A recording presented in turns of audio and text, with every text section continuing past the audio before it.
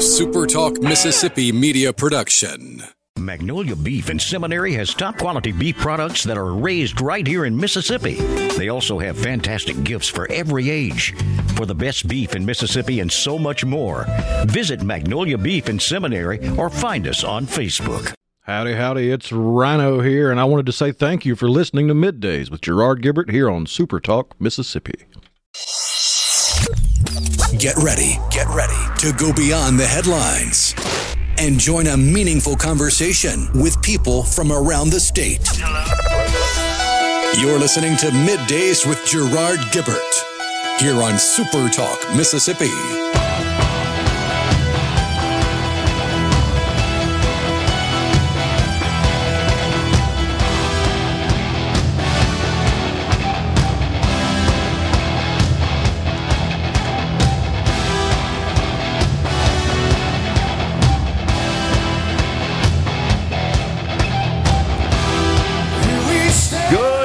Everyone, and welcome to Middays, Super Talk Mississippi. I'm your host, Gerard Gibert, along with Lance Talbert in the studio today, filling in for Rhino. We'll be guiding you through the middle of your day with facts, fodder, and fine music in the Element Well studio. Lance, welcome to the program, man. Hey, I'm glad to be here, Gerard. It's an honor. I know that Rhino tried hard to get here, but I'm going to have fun hanging out with you today. Well, I appreciate you you're coming in. I know you produced Mr. Gallo's show this morning, so it's double duty today. Rhino said he just couldn't get out of the parking lot.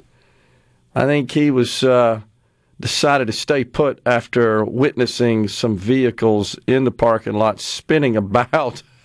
And he's not far from the studio. I will admit, a friend ferried me in this morning in his four-wheel drive vehicle. I do not have a four-wheel drive. I just spent the night here. You did? Okay. I just came in late, not too late, brought some spaghetti. And came in and just pallet partied this baby. I'm a duck hunter, so this was fun. You're okay. Well, so that is reminiscent of a couple of years ago when I hung out at the Hilton right around the corner here. I think for 3 days, I was talking about that on the program Monday, surviving off of Twix bars and Cheez-Its. Although Representative Rodney Hall from DeSoto County was a guest on Middays yesterday, he happened to catch Rhino and I discussing that episode on Friday. And so yesterday he left some MREs. He brought us a couple of packages in case we get stuck up here. We appreciate Representative Rodney Hall for accommodating us. He would have them, yeah. That's right. That's exactly Which right. Which one? Did you get like lasagna? Or what did you have? Spaghetti and macaroni or something. You got to have the pastas in there. Yeah, I got the old MREs. So we appreciate that. But we are here. We appreciate you getting here. It was kind of touch and go. Wasn't sure, but a friend was gracious enough to offer transportation, had already been on the roads getting his wife to work, who needed to be in, works locally at a hospital. And so he had already tested the roads, if you will. The interstates aren't terrible. I'm not suggesting people get out there. Let me be clear. You should not. Stay home. But the side streets that don't get, obviously, the level of traffic and certainly don't have the sort of vehicles, trucks, for example, that apply a lot of weight and have tended to sort of clear the interstate lanes up somewhat. You can see the concrete. However, when we turned on to County Line Road, right up the street here, off the interstate, not only was it slick, so Lance, coming up from Ridgewood Road on the north side of County Line Road, folks familiar with the area know what I'm talking about. There is I believe a Chevron station there on the corner. There was a flatbed truck that was not loaded, so it did not have weight. It was spinning about, and it has got the road blocked right there. It's cutting over the curb as they typically do to the sidewalk there to make the turn, because there is a concrete neutral area that splits the road there on County Line. And so he was turning, and when we passed him, the middle set of wheels were just spinning on that ice. And there's a police officer in the vehicle with the blue lights on at the intersection for obvious reasons. So, not a cool deal. We're going to have Executive Director of the Mississippi Department of Transportation, Brad White, call in the next segment. Brad will give us an update on road conditions, travel, etc., from across the Magnolia State.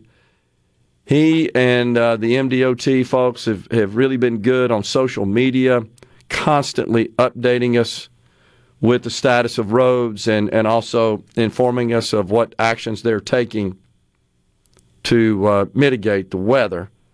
But right now, it's a problem to travel, certainly from, what would you say, Lance, the central part of the state? And we'll get the details from Brad, all the way through the northern part of the state. Well, I had the MDOT traffic cams open all morning. Okay. And so from the top of the state, even Lucedale was getting snow this morning. So I had the cam open down there, and it was snowing in Lucedale. I saw that. It wasn't snowing here, but it was snowing there. So wherever you are, it's just the key is just to be careful. The roads are not good. They may look traversable, but if you're not used to doing this, you're going to slide. Yeah. And there's an 18-wheeler that's been parked on I-55 out here since about 7 o'clock yesterday.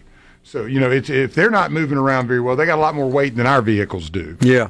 But again, the MDOT traffic cam is excellent. If you're going to get out, it's good to go check it out, see what the roads look like. Those cameras are all over the state, and they were very helpful for me in making a decision last night on whether I was driving over.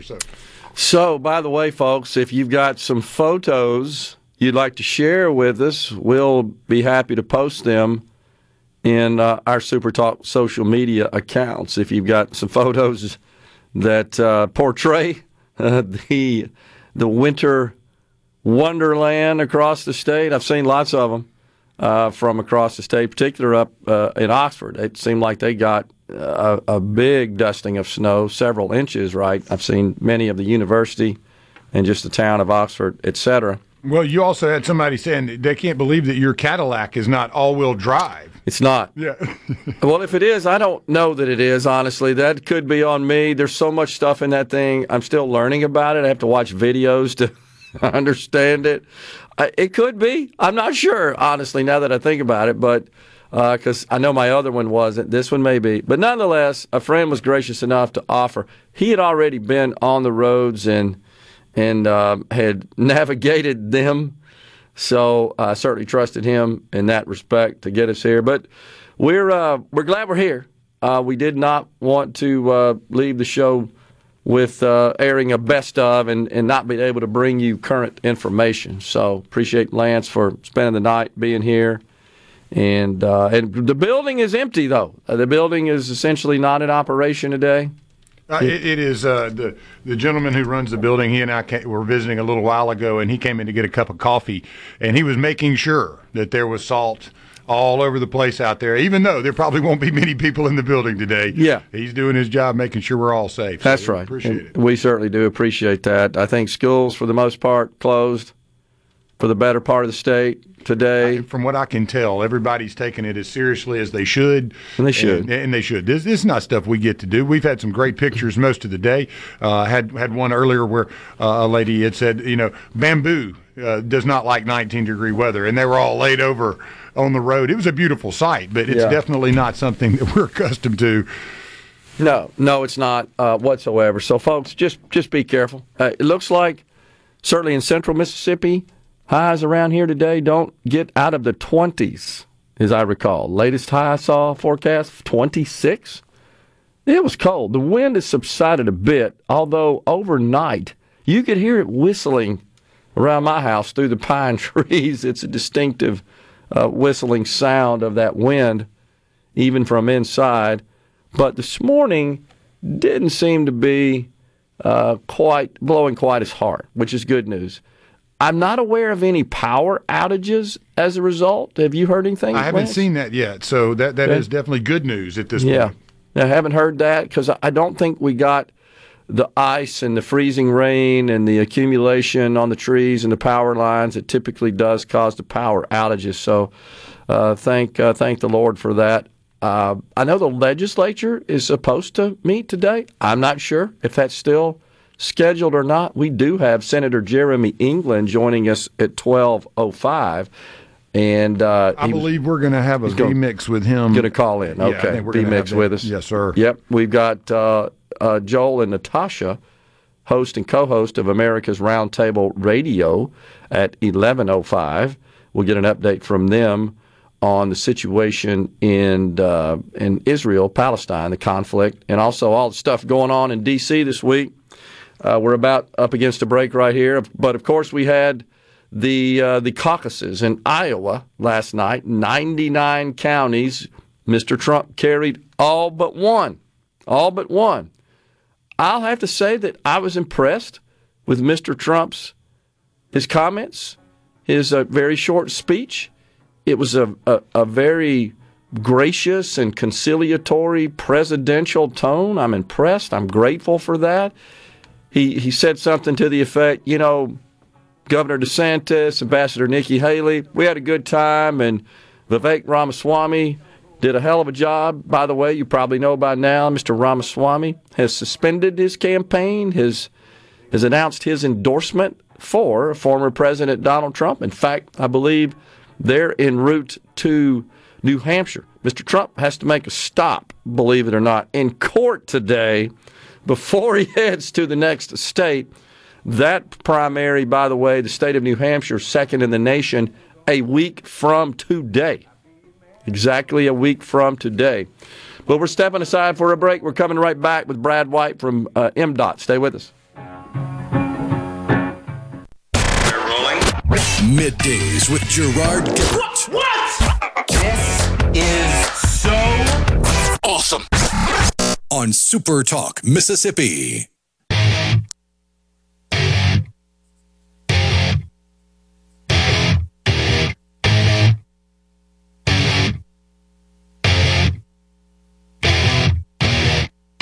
I'm having trouble trying to sleep. I'm counting sheep but running out. Welcome back, everyone. It's Middays. We're live in the Element Wealth studio. We welcome to the program now the Executive Director of the Mississippi Department of Transportation, Brad White.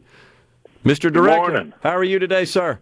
I'm well. I hope y'all are. We are, and I know it's been a very, very active couple of days here for you, your great team, your department. Give us the latest on the road situation.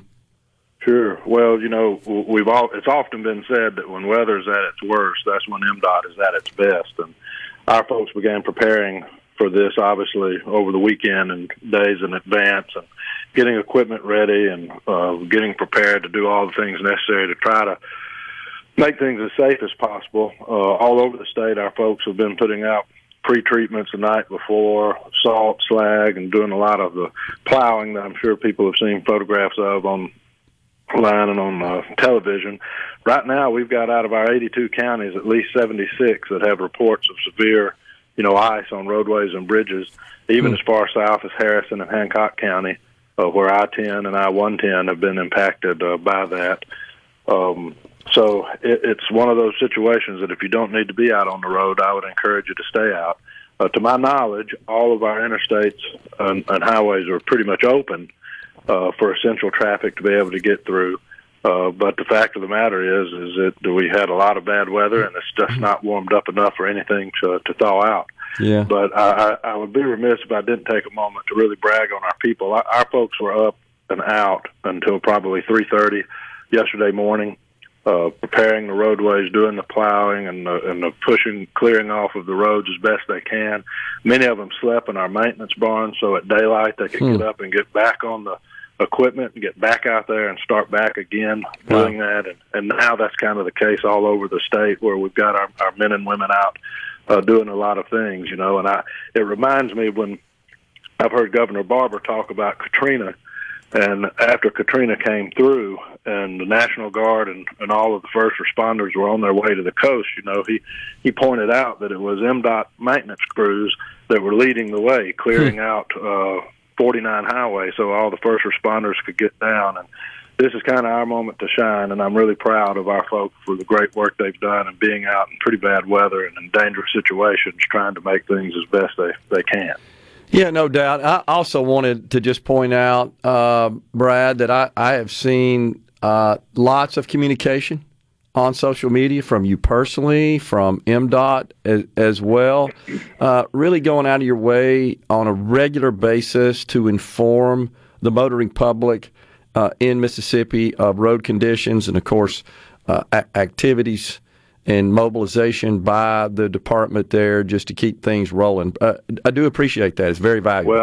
Well, thank you for saying that. I mean, to make good decisions, you got to have good information. Right. And I would encourage everybody that hasn't to download the MDOT Traffic app or to look at MDOTtraffic.com. You can always stay up to speed. And we try to keep that updated, like you mentioned, with the latest as possible. Our state maintenance department, we have our emergency operations center set up, a crisis call center where we're also trying to help maintain all the calls we're getting in and information from the public around the state that would point out some things that maybe we've missed because of our crews aren't quite the size that we would need them to be or would like for them to be everywhere, but our folks are doing a good job of staying in front of it. And but right now is no time to be out joyriding because I don't think we're expected to get above freezing until sometime tomorrow morning. Yeah, that is the forecast indeed. So give us kind of a picture of what the state's roads are like, I guess, from the north all the way through the central and the south. Obviously, I would expect it's worse in the north and maybe improves as we head south. Where's kind of the cutoff point there? Well, like I said, the last report I've got, we've got a minimum of 76 counties that has experienced this. Okay. I mean, there's segments of interstate on the coast where we've got bridges like on 110. I believe it was northbound lanes that has been closed for a while anyway due to the ice that was forming there, section of I-10 as well. So it's kind of all over the state. If you get over into the Delta and a lot of the areas west of 55, you've got some of the same situation here in central Mississippi. Okay. If you're traveling on the interstates and all, you can, and you're in a good vehicle, you might be able to make it safely. But as soon as you get off of that main thoroughfare, the roadways are slick, and also I think everyone should use extreme caution. But no, you're right. I mean, this obviously came into the state on the northern part of Mississippi at the beginning, so areas across North Mississippi were impacted first and are still dealing with that. But, I mean, it didn't take long for the rest of the state to be impacted to the point that people should use extreme caution if they have to get out. Yeah, and just want to pass on, a friend just sent me a text and a photo, a couple of jackknives on I-20 West at the ramp to Highway 49 there, of course, a busy traveled area. And these are big 18-wheelers in general, Brad. These folks are more adept at dealing with hazardous driving conditions than the average driver. When it causes them problems, us average drivers are in trouble. That's right. And, a lot of times you can look at a roadway and think you see the pavement, but that's the nature of different types of ice that are out there. So, I mean, looks can be deceiving, and I think we have a lot of drivers that when they look out, they think, well, I can make it through that until they get on it. I think we've experienced a lot of that there at the on-ramp off of 55, but on to Lakeland Drive there at St. Dominic's. There's been a lot of vehicles that were having some trouble with traction there and other spots just here in central Mississippi. So this has not been an issue that's been contained in North Mississippi at all. I mean, you get down to southwest Mississippi, the Mississippi River Bridge at Natchez, was icing over, and our folks were doing all they could to keep, a lane open to where central personnel and traffic could get through. Yeah. But again, it's not meant for everybody to be out just looking at the sites right now. Brad, what kind of assets does MDOT have to deal with these conditions to kind of correct the conditions on the road so they're travelable? Well, our best asset, as I mentioned, is our people. We've got a lot of trained and dedicated people that do this year in and year out. I remember back in the ice storm of 21, I think it was February of 21, we had some folks that were iced in at their homes that decided, well, we've got to go to work, we've got to get out and clear the roads, and they walked to the closest maintenance barn to get on the equipment. So, I mean, our best assets are people and the work and experience that they bring, but we've got equipment around the state that are able to keep the roadways plowed and that can put out the materials necessary to try to help gain traction and pre-treat the bridges as best they can. Okay. But try to allow for traction and remove as much ice as possible. But in weather like this, to where you're not getting above freezing, everything just has a tendency to just continue freezing back over. So it's kind of a constant that we have to stay up with. Yeah, absolutely. Well, we'll let you go, but we certainly do appreciate your diligence and your attention to this, and especially the fine people that work for the Mississippi Department of Transportation and sharing that story about them spending the night so they can be ready to mobilize and go to work to clear the roads. Man, we really appreciate that. That's great, Brad. They're fine folks, and I can tell you they're not getting rich doing it either. So we absolutely appreciate it. Appreciate it, my friend. We'll talk to you soon. Thank you, Gerard. Take care. You bet. Well, so, golly, what'd he say, Lance? 76 of the 82 counties affected, right? Almost all of them. I can't imagine, with a few on the coast maybe. Yeah. And another couple. I mean, that's you're covering the state there. It looks like a big white blanket. Including south of us. Yeah, south. I mean, Lucedale. When's the last time they had snow? Yeah, I saw winter storm warning, I think, on the map this morning, came across on the television, Walthall County. Just not something you would expect. So... Yeah. Well, you get to enjoy it. I mean, the dogs get to do this one time in a decade, maybe. Yeah. I know my little bird dog is having a big time today, and he's brand new. He's about 5 or 6 months old. Oh, cool. So he's having a big time. So, you get to enjoy it, and then it goes away, and we kind of get back to normal, the 50s again, and thunderstorms, Well, a couple of friends just sent me some photos here from the square in Oxford. And gosh, it truly is a winter wonderland. They got quite the dusting of snow. They did. And the MDOT cameras. I've been looking at all the little towns all over Mississippi this morning, and it's like a Norman Rockwell picture. There's just so many beautiful towns that it was a perfect setting because Gerard, there was no cars. It was just the little lamp lights. Everything's kind of glowy with the white. It was absolutely beautiful to see that. So people ought to go out there and look at that. At that resource, it's amazing, actually. It really is cool. Also on the C Spire text line, Representative Price Wallace says, big thanks to our MDOT crews, and Mississippi is blessed to have such a great asset in Brad White, the executive director of MDOT. Agree there, Representative Wallace. Man, we're blessed indeed in that respect. Also, folks, the governor announced this morning that there will be an announcement here in about 30 minutes. He tweeted this morning, did the governor, and the press is picking this up, that an historic economic development announcement that will further strengthen Mississippi's economy and continue our state's momentum. We'll learn about that at 11 o'clock. 11 o'clock. This is official information from the governor. Coming right back. Stay with us. That's how it happened, living life by the drive.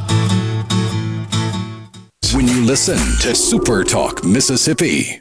Middays with Gerard Gibert on Super Talk Mississippi.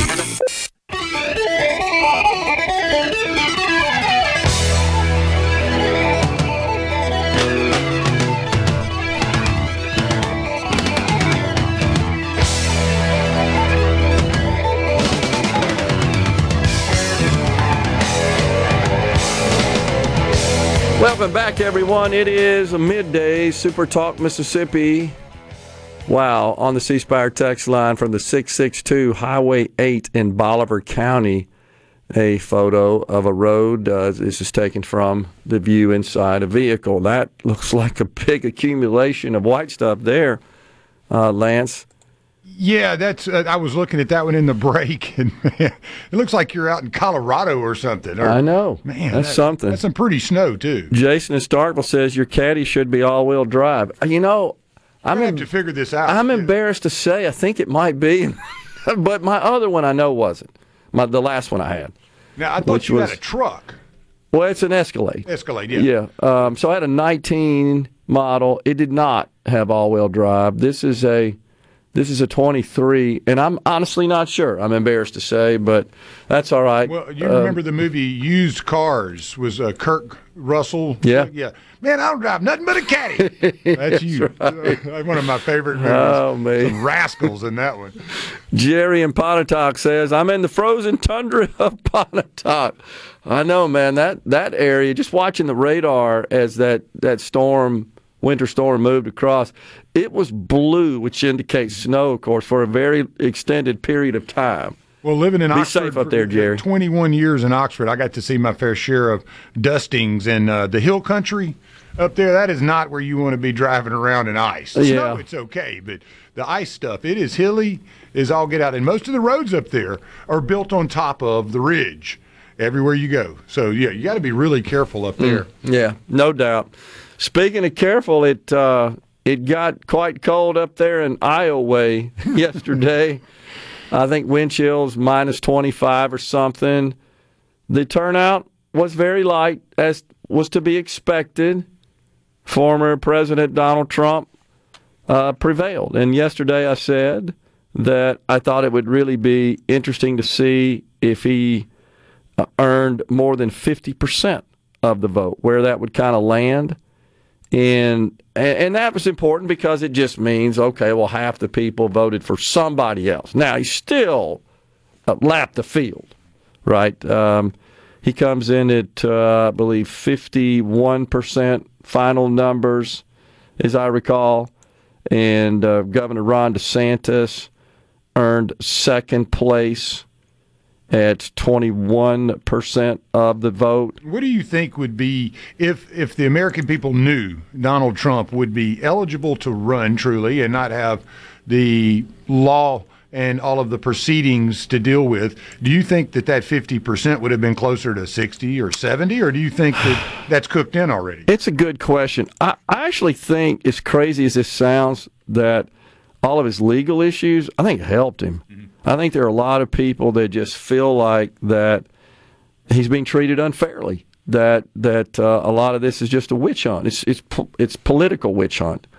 And I think they fear that in this country. I do. I fear that we start to weaponize and politicize government agencies and government assets just to try to avoid someone running for office or just to kind of beat them down politically. Yeah, that should cause everybody deep concern. Former President Donald Trump at 51.01% officially. This is with 99% of the votes in. Governor Ron DeSantis, 21.23%. And then in third, Governor/Ambassador Nikki Haley, 19.12%. Vivek Ramaswamy at 7.66%. He, of course, is pulled out of the race. Governor DeSantis seemed giddy, honestly, at coming in second place and only being beat by 30 points. Basically said his ticket was punched to keep going. The gravy train continues. Yeah. President Trump carried, of the 99 counties, he carried 98. Johnson County was won by Ambassador Nikki Haley, 35.52 to 35.49%. But wait, one vote, exactly one vote, did Ambassador Haley carry the county. President Trump, 1,270 votes in that county. Nikki Haley, 1,271. Astonishing. By the way, in these caucuses, it's all paper ballots. It's the way it works. So the former president carries 98 of 99 counties. Only one he did not carry. The left is absolutely dejected. The left media, unbelievable, some of the stuff they were saying last night. The contempt, just the hate they have for this man is palpable. It is insane. It's crazy. They're so fixated on a person. And the doom and gloom and the dire predictions are they're silly, honestly. They're sickening and they're silly, but some of the stuff, Rachel Maddow over there at MSNBC, unbelievable some of the stuff she was saying. She, by the way, is saying that he's going to win, talking about former President Trump. He's going to win the nomination, then he's going to be convicted. That's what she said on the air last night. Just incredible. Well, it was funny. I love the comment that Trump made. He was, very conciliatory, got to come together, and I felt, he was very presidential. But it was also funny to hear I want to congratulate Ron and Nikki for having a good time together. He did say that. And he's got that Lane Kiffin ability where if it's your team, you're for it. And he's good at prodding and using Twitter. And those that are the target of his keyboarding, they don't like him much. No. Honestly, I was appreciative of his remarks. He was energetic and he was jovial. He was happy. Like I said, he was conciliatory. It was a gracious tone. I think he's got to be pretty pleased that he won by such a healthy margin, no doubt about it. Now, whom I call, Lance, so you'll know, Joy Reid. Morning Joy. I call her the race lady. Man, she's terrible. She is eaten up with race. Mm-hmm. This is what she said. She said that this is a hyper-evangelical white state. That's what she said. Iowa's about 61% white Christian. The country as a whole is approximately 41% white Christian. And in Iowa, we're talking about evangelical questions. So that's what she attributes to the blowout win. Well, she's her parents are immigrants. Yeah. And they both went to, guess what school? University of Iowa. That's where they met. I didn't know that. Must have been a really bad place to go to school to be two African American or dark complected Americans going to a state that hates them so much. She went to Harvard and makes $1.5 million a year, by the way. Yeah, so right. She's so discriminated. Unbelievable. They're just always looking to hang it on this identity politics stuff. Everything's about that. It's white Christians in Iowa that propelled Trump to victory.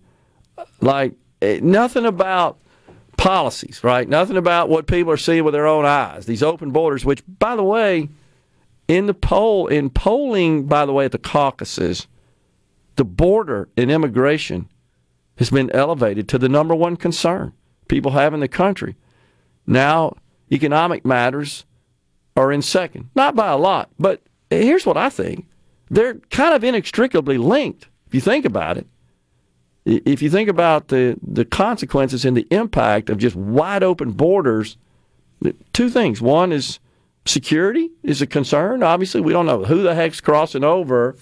And, even the FBI is warning that we don't know everything about everybody coming across and what may be in store for us. But then you got the economic aspect of this, where we're all essentially the taxpayers are paying for them to live in this country. And for you to sit in line behind them and to sit in line at the hospitals and gas stations and fast food and on the roads and educate. I mean, it's one thing after another. You can't hide from the problem by going, it doesn't affect this area. In New York, kicking the students out of a high school last week so that they could house immigrants in the high school. I mean, it's insane. We're putting non-Americans ahead of Americans, and Trump's America First message, I think, is very powerful. People see it. They want it.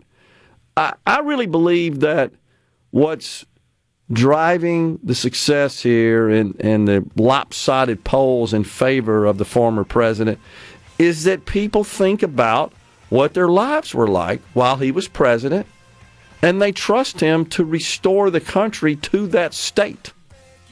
They trust him. It's not, I think, that they don't see that, let's say, that Nikki Haley, Governor Ron DeSantis, Vivek Ramaswamy, they, for the most part, share the same policy positions and ideals. I mean, there are some nuanced differences, but It's the can this person get it done and the risk of that versus a person who's gotten it done. And their confidence is in the latter. This guy's done it. We're coming right back in the Element Wealth studio.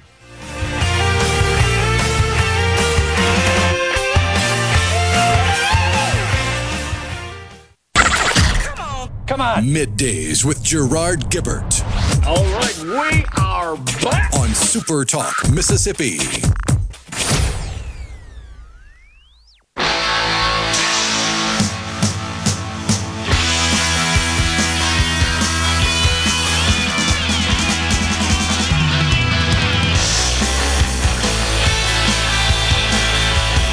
Welcome back, everyone. It's Middays, Super Talk, Mississippi in the Element Wealth studio. So, former President Trump said that people want America to be great again.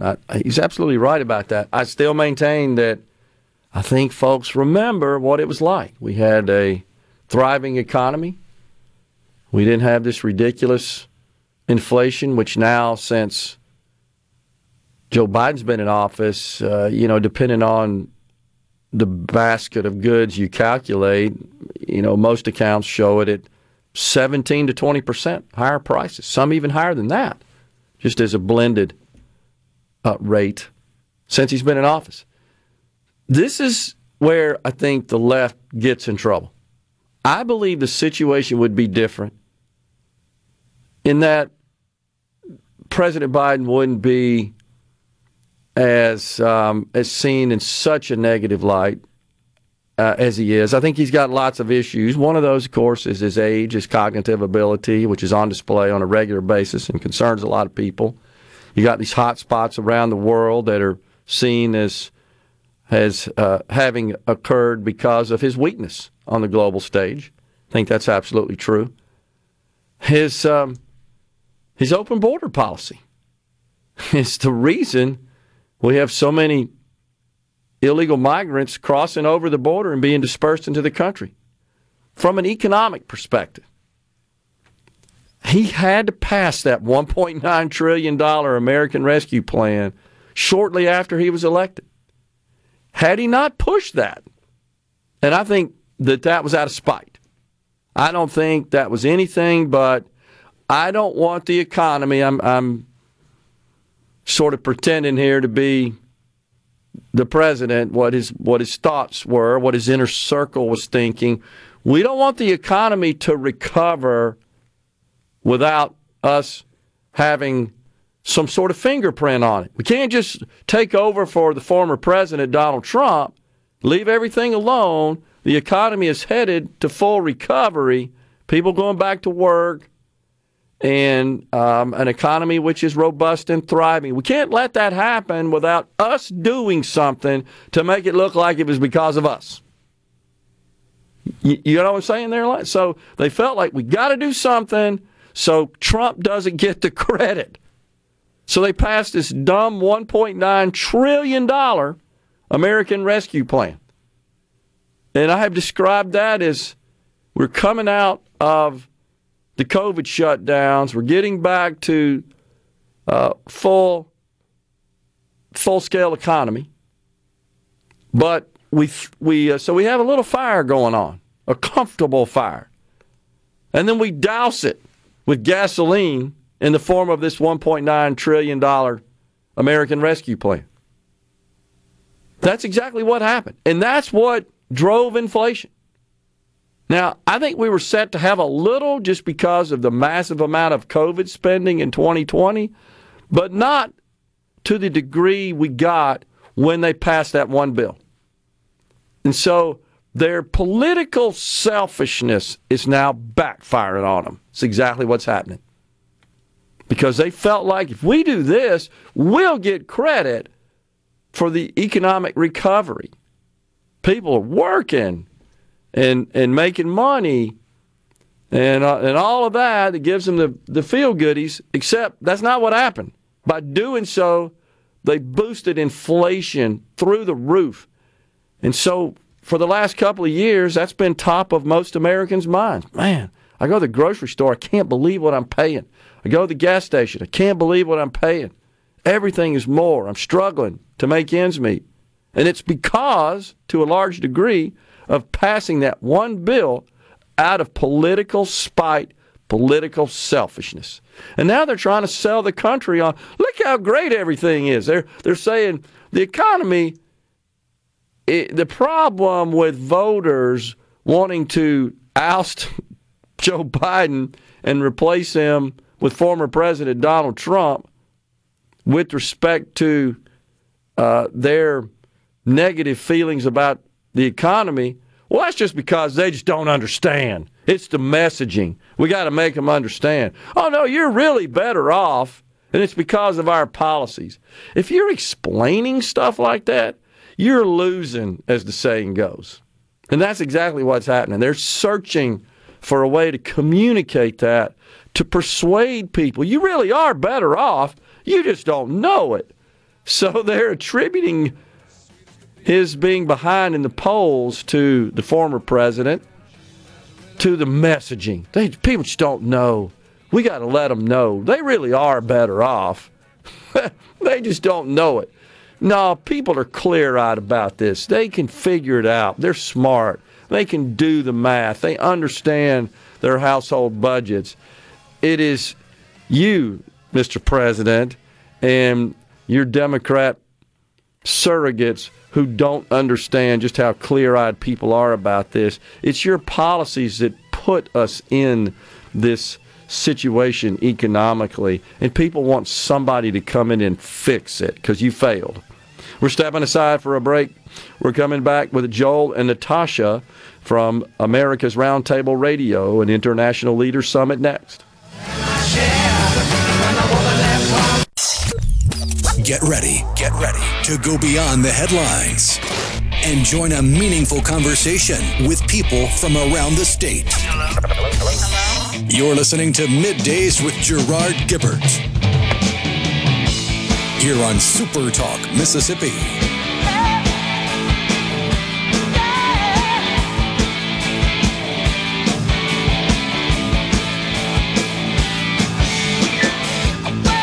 Welcome back, everyone. Hour 2 of Middays. We are again live today on this frigid day across the state of Mississippi from the Element Well studio. We welcome to the program now Natasha Srdoc, co-host of America's Roundtable Radio Program and co-founder of International Leaders Summit. Natasha, always good to see you. Thanks for calling in. Good morning, Gerard. It's great to be with you this morning. Well, let's start with politics. What did you think about last night's caucuses in Iowa? Any surprises for you there, or did you expect that sort of victory for former President Trump? I actually did expect this kind of victory for former President Trump. A landslide, 51% yesterday with Governor from Florida becoming 21% and Nikki Haley 19%. I think that's actually deserving. Based on Trump's record of having a very strong economy, having immigration in check, having almost fixed the wall, basically built 500 miles of wall. If he continued with his presidency, probably we wouldn't have this kind of immigration crisis and the invasion coming from the southern border as we have right now. Yeah. So I expected it fully, and everybody says this is going to be a short primary. Yeah. Now, something I know that you know an awful lot about are just foreign policy, foreign affairs, hot spots around the world, etc. It just seems like we have a lot more problems abroad under the Biden presidency than we did under President Trump's. In fact, he said last night that the situation in Ukraine likely would have never happened, that he was friends with Vladimir Putin and that he didn't think the Russian president would have ordered the invasion of Ukraine. He didn't feel like Hamas would have committed the atrocious acts they did on Israel. What are your thoughts? Right. I think Trump really practiced the policy of peace through strength. And, allies as well as foes took him seriously. So no one really risk taking any unusual, unpredicted steps in order to cause any kind of conflict or wars. And we can see that how it changed as soon as President Biden took administration.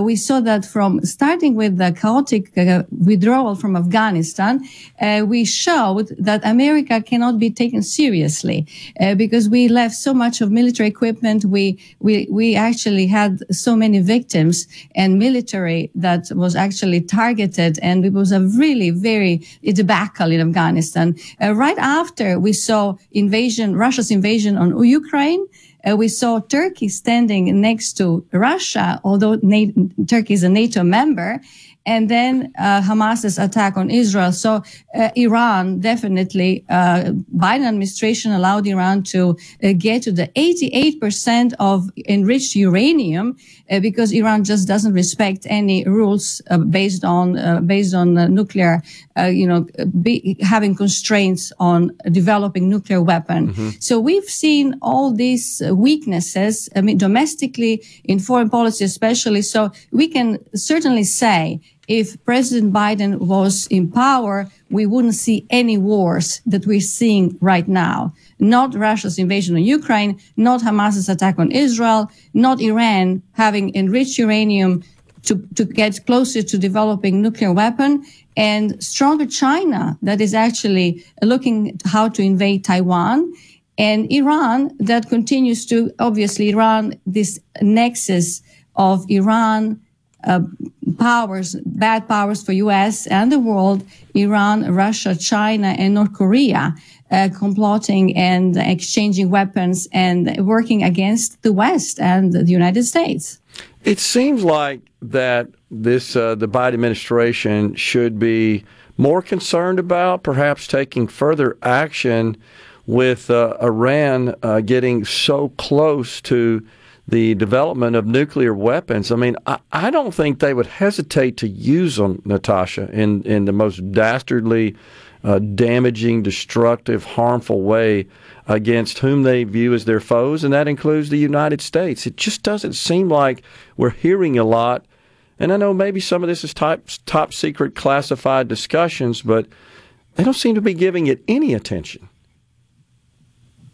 Right. I mean, we cannot trust Iran because Iran is funding Hamas in Gaza, Hezbollah in Lebanon, and Houthis in Yemen. And Iran is also attacking our military installations in Iraq and Syria. So Iran doesn't have any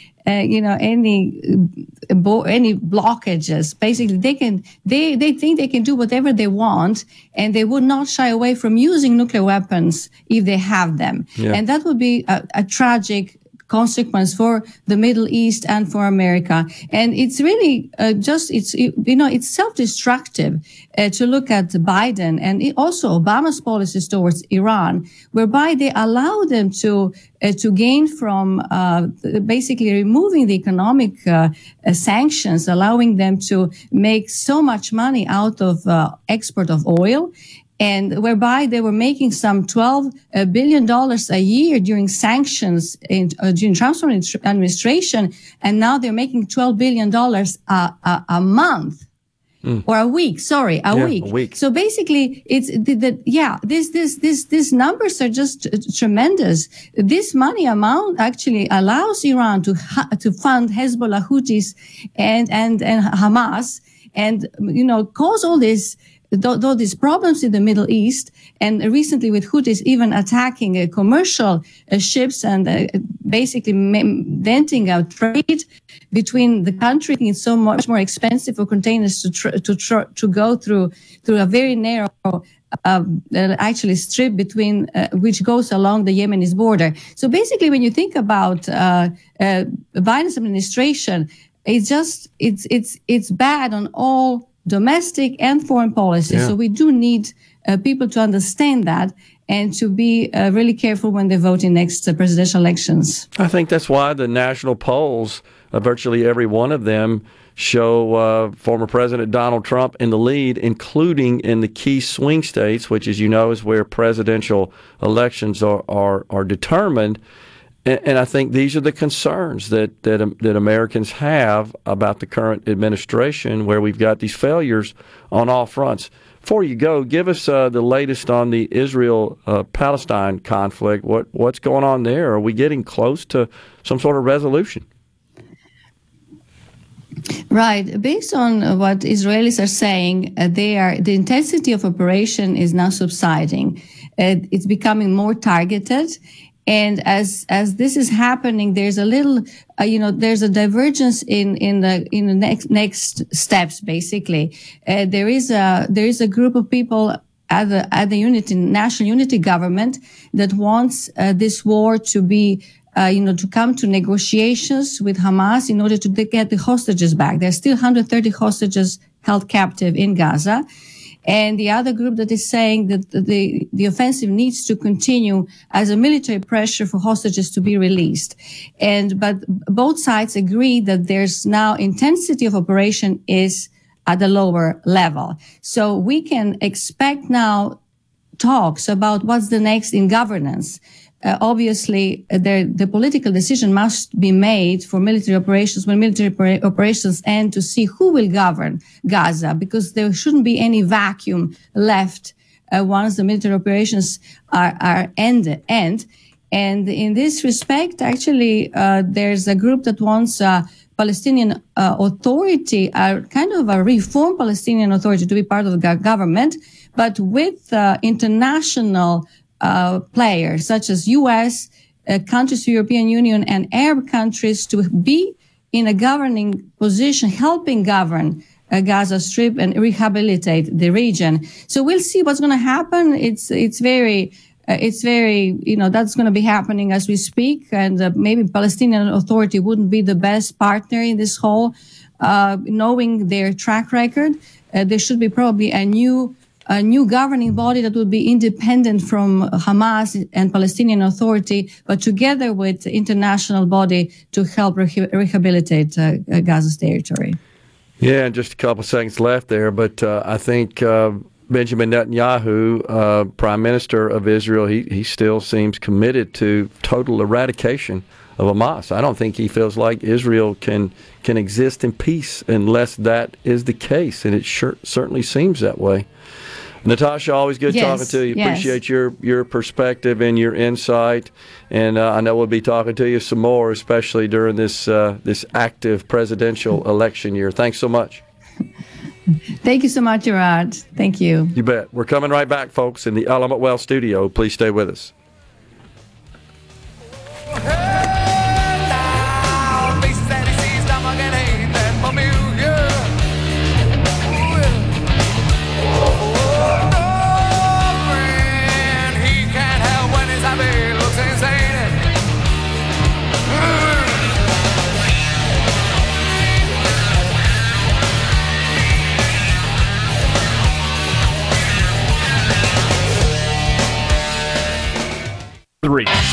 And now, the talk that keeps Mississippi talking. Now, on to the real part. Dynamite! On Super Talk, Mississippi.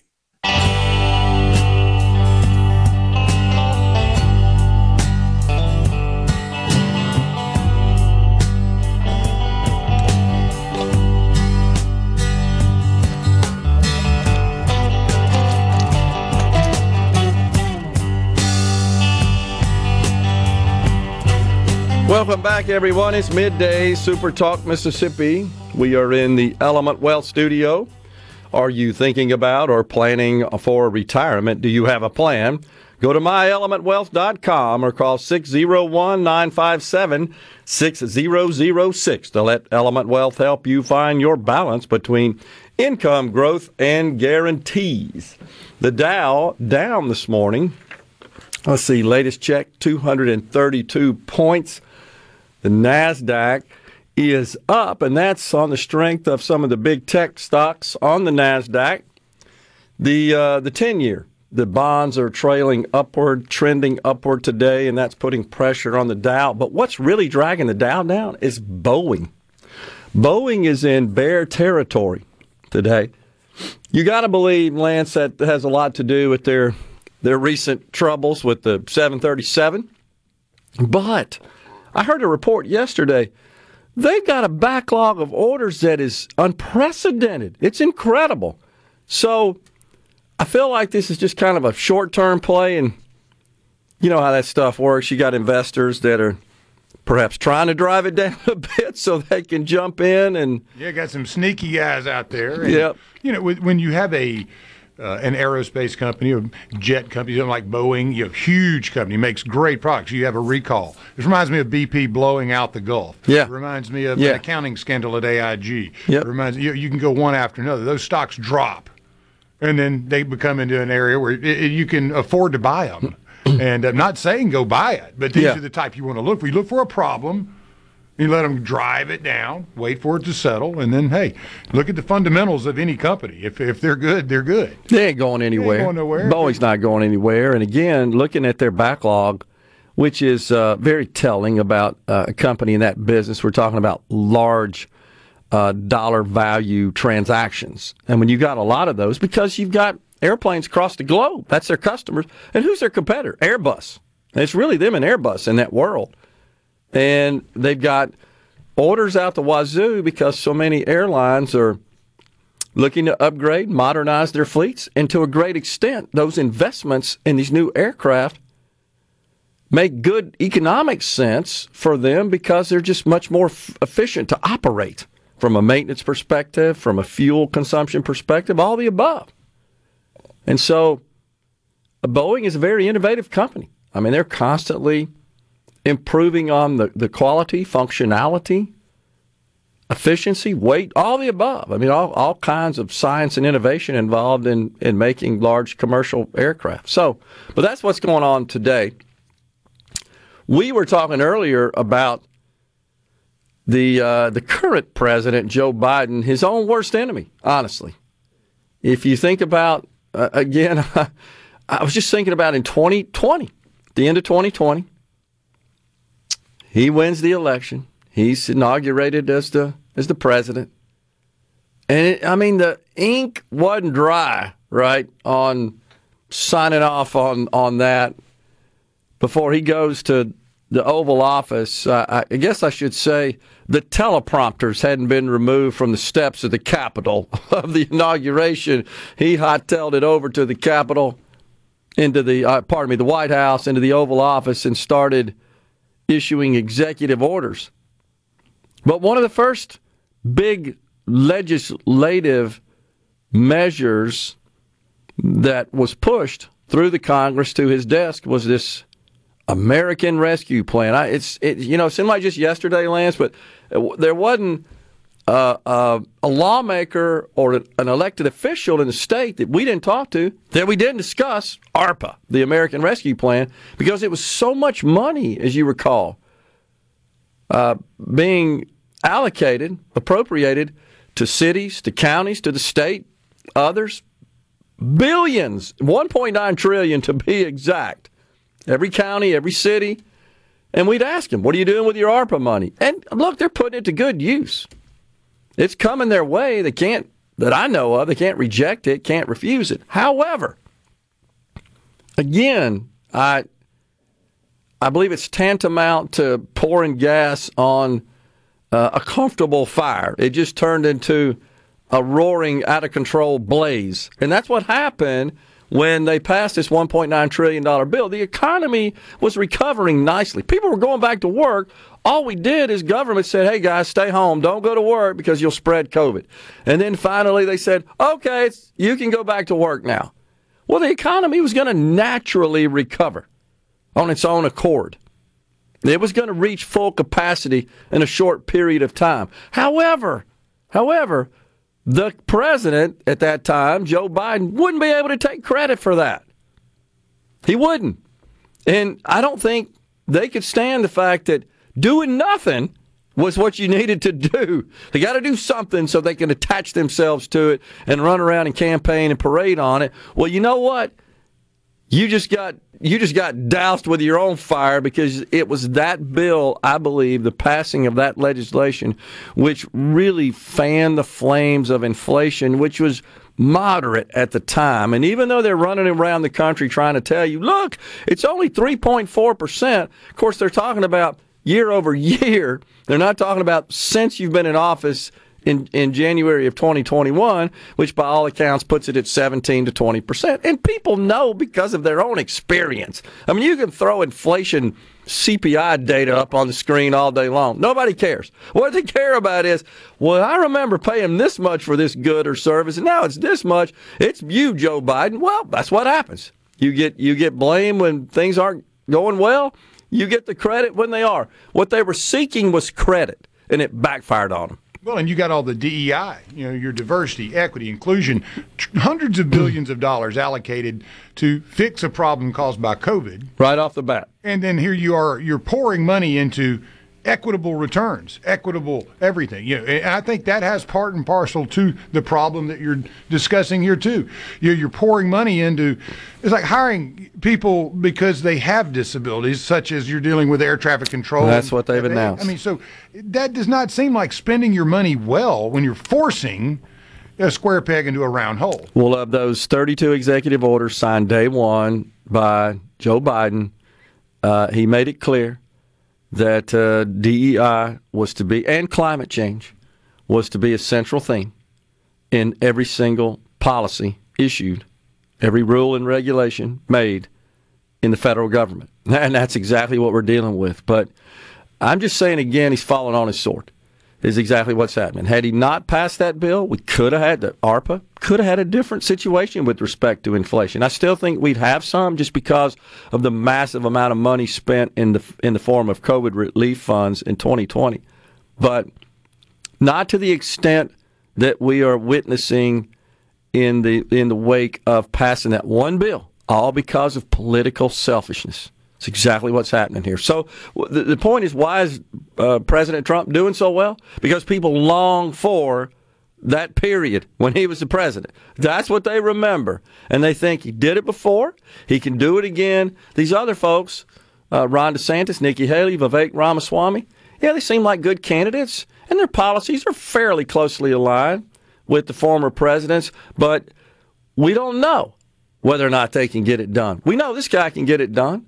He did it before. And that's what the former president has going for him. I get it. So their confidence is much higher in his ability to return us to where we were. Now, something that caught my eye that he announced is that he is going to perform and going to order deportation on a mass basis, on a mass scale, of illegals in the country.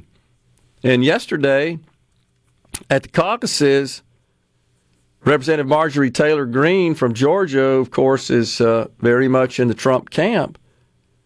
She said that in a speech where she praised the former president, and she urged the voters at the caucus to reelect him in 2024. And she said that we have, quote, we have to fight for a secure border. President Trump will do that, and he will start mass deportations on day one. And, of course, that got a roaring applause. Now, that's never happened that I'm aware of in this country. This would be unprecedented, whether or not a president can, in fact, fulfill that promise and mobilize the assets needed to go round up illegals in this country and physically deport them.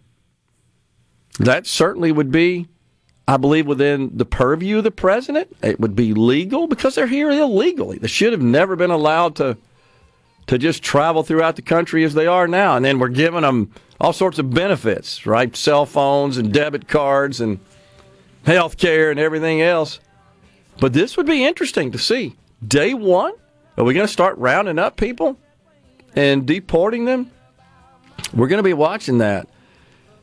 Don't forget that the former president said that migrants are poisoning the blood of our country. Of course, that statement got it got appropriated, shall we say, by left journalists to mean way more than what the intent of that comment was. They took that out of context, as they like to say, and ran with it, and it sort of got molded and comported the way they wanted it to be. We're coming right back in the Element Well studio.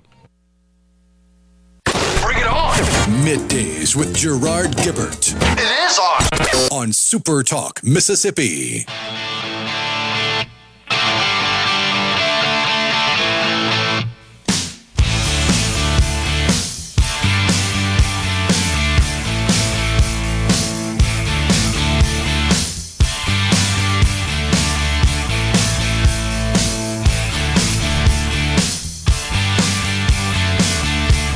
We are back in the Element Well studio. So, just announced a little while ago by Governor Tate Reeves, it's a $1.9 billion electric vehicle battery plant. It will be constructed and located in Marshall County, there in North Mississippi.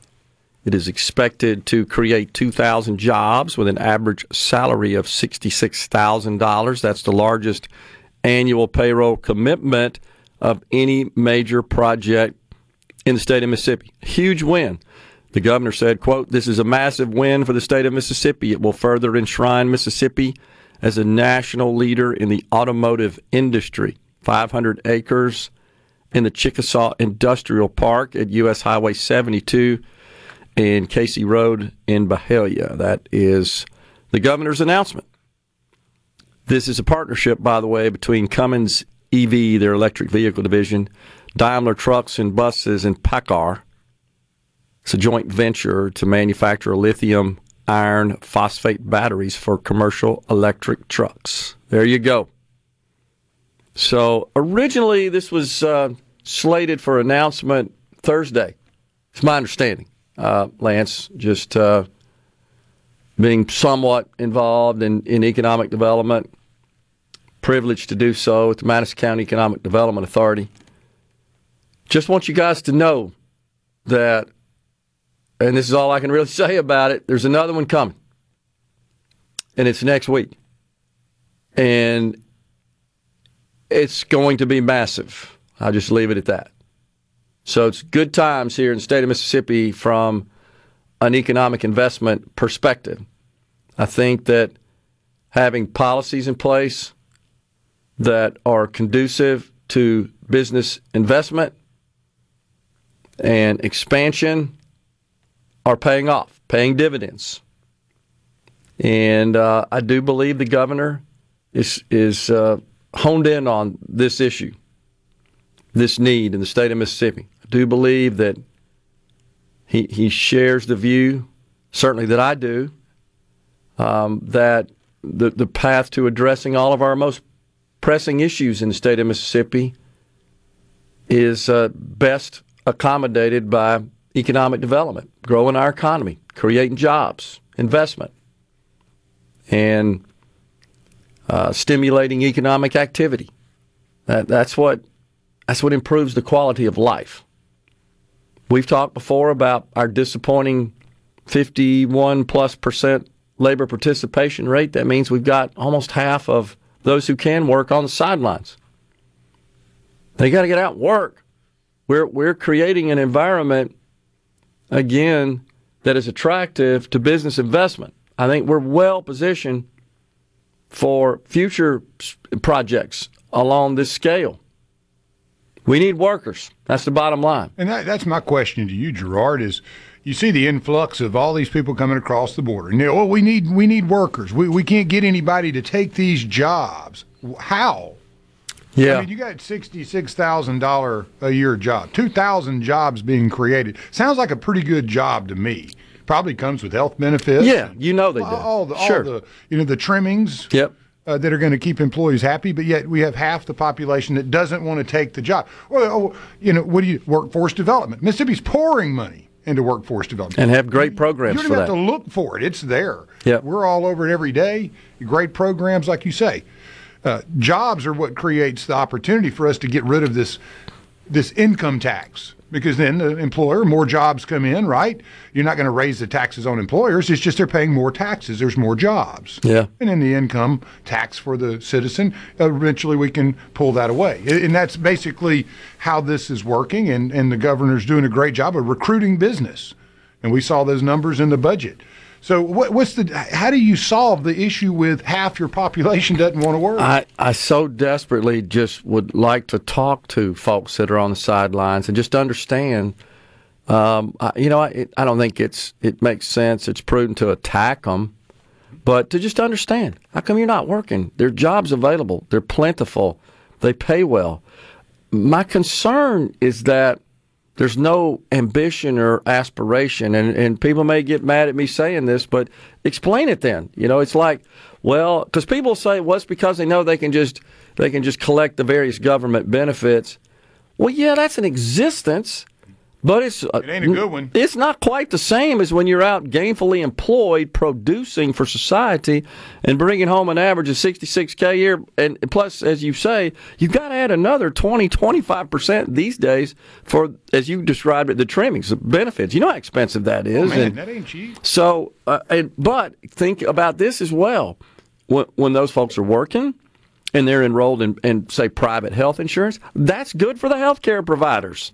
That makes them stronger. That allows them to invest and retain their people and provide more services and higher quality services. We all benefit from that, honestly. So we need people working. The jobs are out there, folks. And I know our audience is working. That's different. But we got to get to the people who aren't, the 50% who aren't, and find out why not. Yeah, well, I had a conversation about a week and a half ago. I went down to Fondren. Usually I'll go down on a Friday, go have a beer after work, get some dumplings or something. And this gentleman walked up to me and started talking. And we visited, and he was fairly emotional, but his name was Daryl, African-American, spent 20 years in Parchment. And I just picked his brain a little bit, and he said, Lance, the problem isn't that I don't want to work. I want to work. I'm good at construction. He had sheetrock mud all over him, paint and everything. I mean, a very nice guy. Obviously, he had his problems with the law, and he spent his time in Parchment. But he says, my problem is transportation. I can't get from A to B because once you get out of Parchment, all these the safety net goes away. And so that was like, I'm sitting there thinking, okay, well, I mean, you can't give transportation to everybody. But at the end of the day, you do seem to have people out there that do want to work.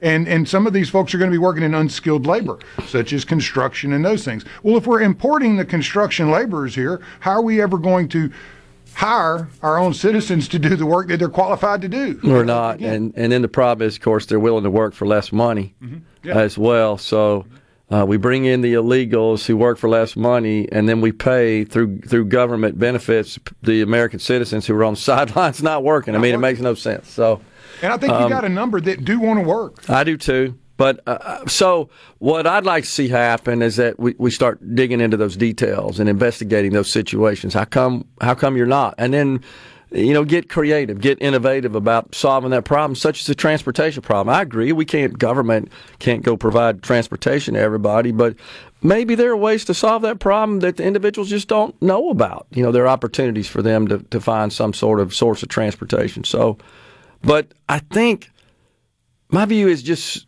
sitting in the Capitol and dreaming up workforce development programs, all of which are good. I'm not saying they're bad, but that's not getting people off the sidelines the way it should be. We got to figure out why can't we get them off the sidelines and into the workforce. Ben from Madison says, exciting to hear there's another massive project announcing next week. The state is really booming. This is what tends to happen when you stack up a decade of conservative policies. And I know, Ben, a lot of folks will say that tax policy is critical to that, and I'm not saying it isn't. But I have been an advocate for full elimination of the income tax since that discussion started taking hold. Still want to get that done. Believe that's the right thing to do. Believe it would serve our economy best. But there are lots of factors and obstacles to that.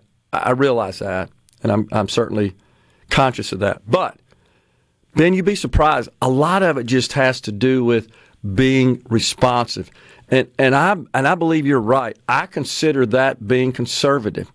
That we are not burdened with a bunch of crazy red tape. We don't have situations where you got to get permission from 1,400 different agencies before you can put a shovel in the ground. I'm exaggerating, I know, but you know what I'm saying here. And what we've heard from these prospects is Mississippi's a pretty easy place to do business with. That the speed to market from concept to production is critical when they make these decisions. Big time critical. How quick can we get this done? And the less red tape you have and the fewer obstacles and government hurdles in the way of bringing these ideas to fruition, the better positioned is a state, a community, to land these projects. And I do think that's what's going on in Mississippi. I really do. And I'm proud of that. We got work to do? Sure. But you take Secretary of State Michael Watson I'll call him out here right off the bat. He created this Tackle the Tape program. He gets it. He understands. We got to make it easy for businesses to set up shop and expand and invest in Mississippi. I know the governor gets it. I've talked to him about it. Our state leaders in general, they're on board with this. They understand that. Lieutenant Governor Delbert Hosemann, he's a pro-business person. You may not agree with him on some of his other policies, but he understands the value of that. And I think we've created an environment that is conducive to business investment. And I really do believe this in my heart. I'm going to go ahead and say this. These two projects, especially the one next week, are going to be springboards and catalysts for more. You ain't seen nothing yet, and I'm proud of our state in this respect. Coming right back in the Element Well studio.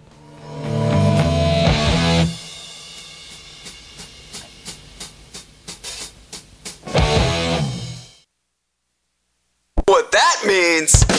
Middays with Gerard Gibert. We'll do it live. On Super Talk, Mississippi.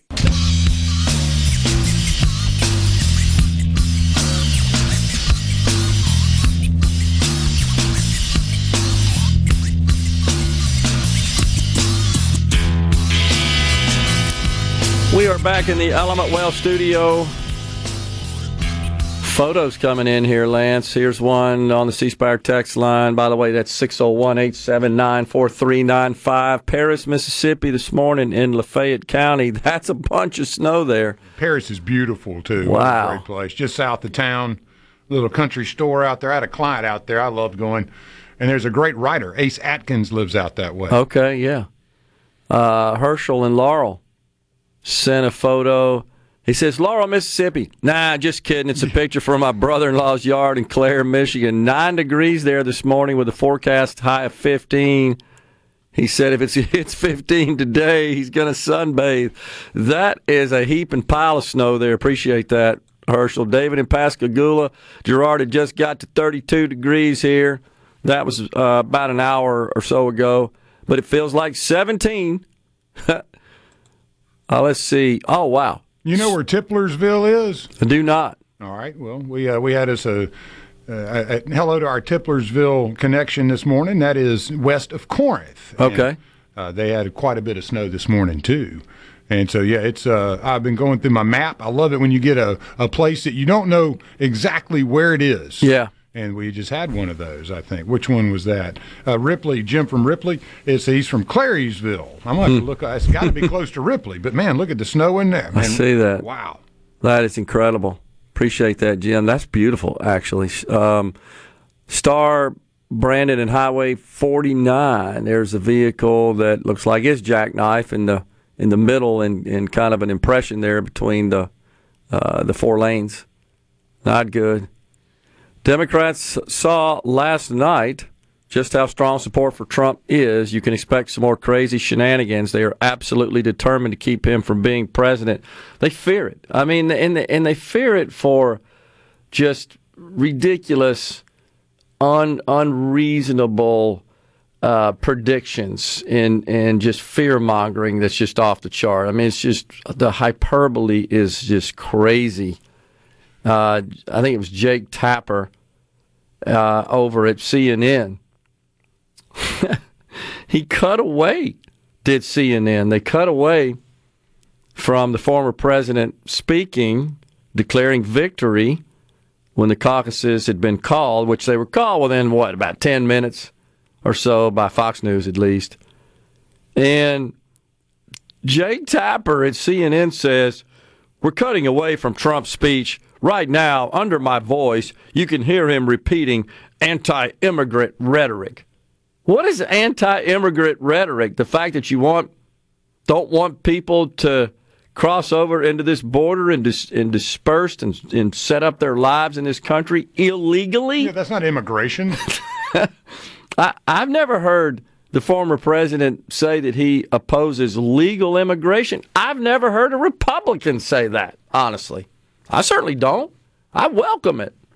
All those who followed the rules, completed the process, welcome. Now, the expectation is you assimilate into the country, you support the country. I'd like to see and think you become patriotic, although, under our First Amendment, under the protections afforded by our laws, you can speak negatively of the country. You're free to do that. I don't know that there's another country on the planet that allows that without some sort of brutal punishment in some cases. You can. Don't want to see that. If you're going to come here, you need to assimilate and support. Be patriotic. Identify with American ideals. But yeah, like Cece says here, there's fear. There's no doubt. There is a strong fear among the Democrats in this country that former President Trump is well on his way. And the gravy train will cease. Yeah, I hope so. Yeah. I think, if you ever wonder why something happens, in my mind, working in finance as long as I did, always follow the money. The Democrats, in my mind, are scared to death of Trump because, obviously, the gravy train, and probably for a lot of Republicans, is going to come to an end. Yeah. That's probably the most attractive aspect, I think, of Mr. Trump to a lot of voters, is that he exposed all that corruption, exposed all that cronyism, what he called the deep state, the swamp, etc. And he's really the first high-level political figure in the country to call it out. We kind of all knew it, felt like it, but couldn't put our finger on it, and he started exposing it. And I applaud him for that. I do. There's a lot more work to be done. Ron DeSantis said he didn't quite drain the swamp the way he committed to. And while I think there's some truth to that, here's what you got to keep in mind. It didn't grow. It didn't intensify. It didn't escalate. Well, as soon as Joe Biden got elected, that's exactly what happened. It expanded. It grew. It multiplied. It escalated. It extended its creepy tentacles into every aspect of life. On the C Spire text line, Tyler from Knoxville Peter says, I hope the Trump campaign at the very least pays you for all your efforts on their behalf. I suppose you might be volunteering. And if that's the case, I applaud you for participating in the democratic system. Well, I appreciate that there, Tyler. I just call it as I see it. We're stepping aside for Fox News and Super Talk News, coming right back with Senator Jeremy England.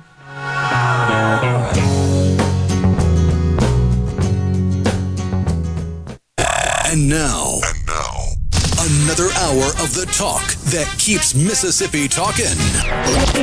Middays with Gerard Gibert. Begin your transition now. Now on Super Talk Mississippi.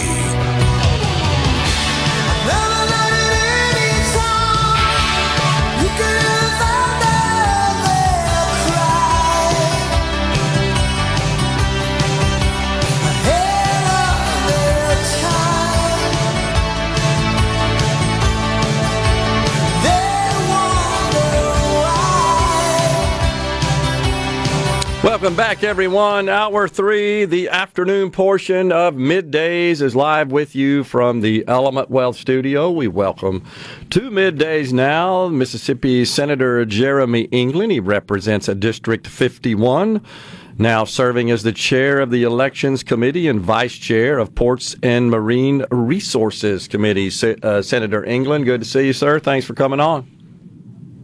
Yeah, thank you, Gerard. Good to see you. Thanks for having me today. You bet. So, are you guys going to plan to meet today? What's happening there? What's the schedule look like? Yes, we're planning on gaveling in at 2 o'clock today, and it looks like most of us are going to make it. Everybody's just driving in, is doing so slowly and carefully, but we'll be in session today at 2 o'clock. Okay. All right, gaveling in at 2 o'clock. So, congratulations on your committee assignments. A little bit of musical chairs there, but overall fairly similar, I think, to what we had in the last term. What do you think about all that? Yeah, no. So I did. I requested to stay on Judiciary A and Judiciary B. I like both of those committees and being involved with those. I served on Ports and Marine Resources last time, and I've been bumped up to vice chairman with my desk mate and friend Senator Mike Thompson. He'll be acting as chairman of that. Elections is a new committee for me, but I'm looking forward to serving as chairman. That's going to be a very busy committee this year, in particular, with a lot of issues coming up. And I'm on tourism this year, which I'm really excited to serve with Senator Chasnall. She's the chairwoman of that committee, which is new for me. But being from the Gulf Coast, I can just tell you tourism is so important for our state, and I just look forward to helping on that as well. Okay. Well, good. So we got a couple of new committees. I can't recall the exact name of them right off the top of my head, but we got a couple of new committees, right? That's right. Yeah. Government offices or government affairs, something along those lines. Yeah. Senator Chris Johnson serving as chairman of that. That's going to be a very exciting committee to watch, because I think the idea is to find out where we may have agencies and departments that either are bloated or not doing what they're supposed to be doing. And we're going to look into that. Okay. That'll be a very good committee to watch. Okay. Yeah, I think that's what my understanding is as well. Investigate state offices, I think is what I'm looking at, is the exact committee name as it is styled, is my understanding. Is that right? Because that shows Albert Butler as the chairperson. So maybe we're talking about something different here. It'd be government structure. Government structure. That's government structure. And that you're right. Gerard. That is Senator Chris Johnson. Not a huge committee. Senator Jennifer Branning serving as the vice chairperson. David Blunt, a Democrat from Jackson. Tyler McCon, Senator Norwood, David Parker, and of course from up there in Appalachia, Senator Daniel Sparks, also on that committee. So. Not a whole lot going on so far. You guys have been meeting and then adjourning pretty rapidly after that. But now that we have committees in place, looks like that you're off to the races, right? Yeah, that's right. Matter of fact, I haven't dropped a bill yet. We, the first 2 weeks you get here, everybody gets sworn in. You have your statewide officers are sworn in. We had the governor's inaugural ceremony last week, which was great. I got to sit behind him and escort his family down to the stage on that. That was a real honor for me. Yeah. And now kicking off this week, other than the frigid temperatures, we're off and running. Yeah. Well, yeah. So and a lot of stuff, of course, to take up, as you well know. Of course, let's just touch on this big announcement today by the governor. Huge economic development project in Marshall County, nearly $2 billion. A consortium between some major automobile manufacturing companies that are going to build batteries in Marshall County. And, of course, the governor, I believe, plans to call a special session so that you guys can see what sort of terms the state might be offering in terms of various incentives. And, of course, Mississippi Development Authority heavily involved in that process. It's pretty good news for the state of Mississippi. Oh, it's excellent news for Mississippi. And look, I think this is, and truthfully, this is the second big economic development announcement from the governor's office and from MDA. And I think there's another one coming, if I'm not mistaken. And that'll be three. And I look for many more. We're on the right path here in Mississippi with regard to economic development. We've got great sites. We've been working on site development. We've been working on workforce development with getting career coaches in schools and working with our community colleges and making sure that we've got a well-trained workforce. So the word is getting out that Mississippi is the place to be for these businesses, and I'm glad to see them coming in. Yeah, no doubt about it. So you guys will meet and discuss the incentives here that are being offered. I think the governor also got asked about, okay, what happens if this company pulls out, shuts down? There are some protections in the provisions of the deal is essentially, and I'm paraphrasing a bit what the governor communicated to the press, that there's some guardrails to avoid any kind of losses, or the state would have to absorb any kind of front-end expenses. Of course, the big deal there is, senators, when you give all those on the front end and then, the commitments don't pan out, that's when you have trouble. If it's done on a more methodical sort of pay-as-you-go basis, you're a lot more protected. That's right, and there always should be clawbacks like that with these programs, and we need to make sure that we're focusing less on promise promises and more on performance. And I think that's what the governor's office is doing. I think that's what MDA is doing. And it's really something Lieutenant Governor and the House on the other side, the Speaker, has also been focused on. We want to make sure that these groups that come in, that they're doing what they tell us are going to do, and that these jobs are getting created. Absolutely. So let's do a quick rundown of some of the major issues. We'll start with the ballot initiative process. Your thoughts on that? That's something that we haven't had in Mississippi for going on 3 years now, and a lot of people certainly would like to see that restored. What do you think? Gerard, I think we'll see it restored. I think it certainly won't look like it did when we had it initially. The talk is that we don't want these initiatives or these new issues going straight into the Constitution. We want them to be, go into our code, go into statutes.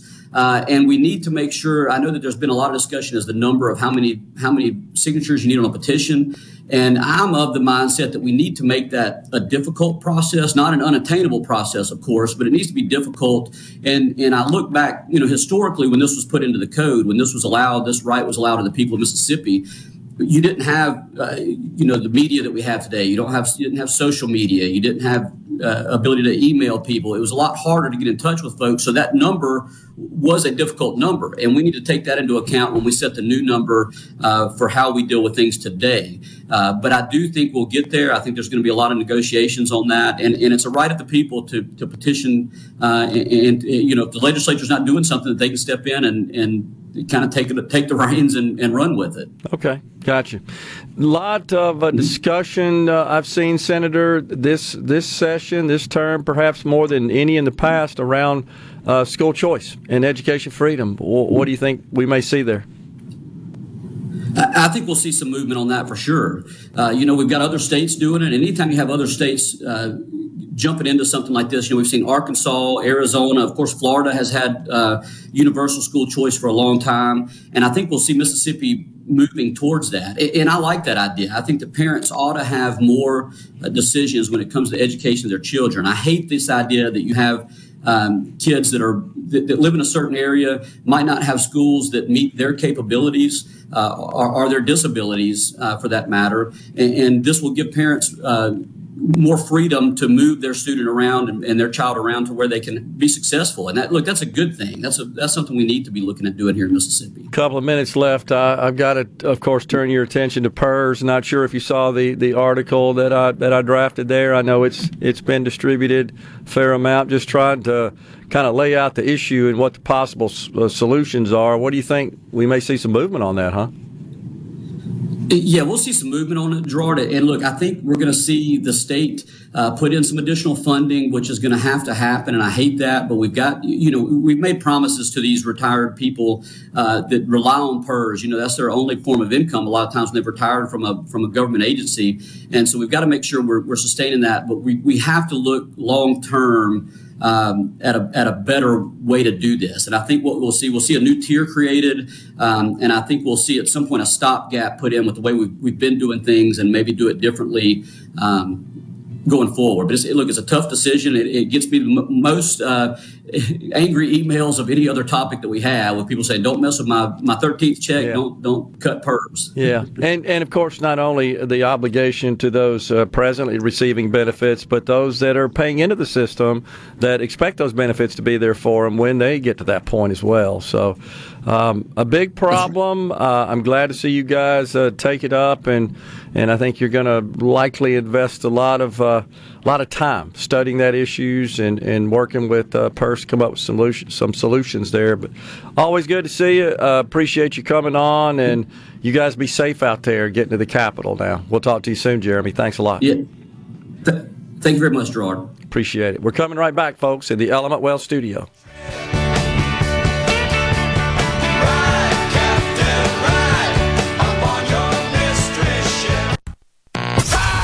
It's so awesome! Middays with Gerard Gibert. Come on, let's get on with the show! On Super Talk, Mississippi.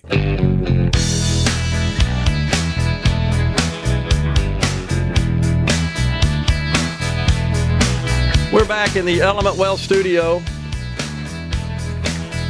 Don't forget, we've got a presidential primary page now created. It's supertalk.fm/elections. You can keep up with everything happening in the presidential primaries by going to that site, supertalk.fm/elections.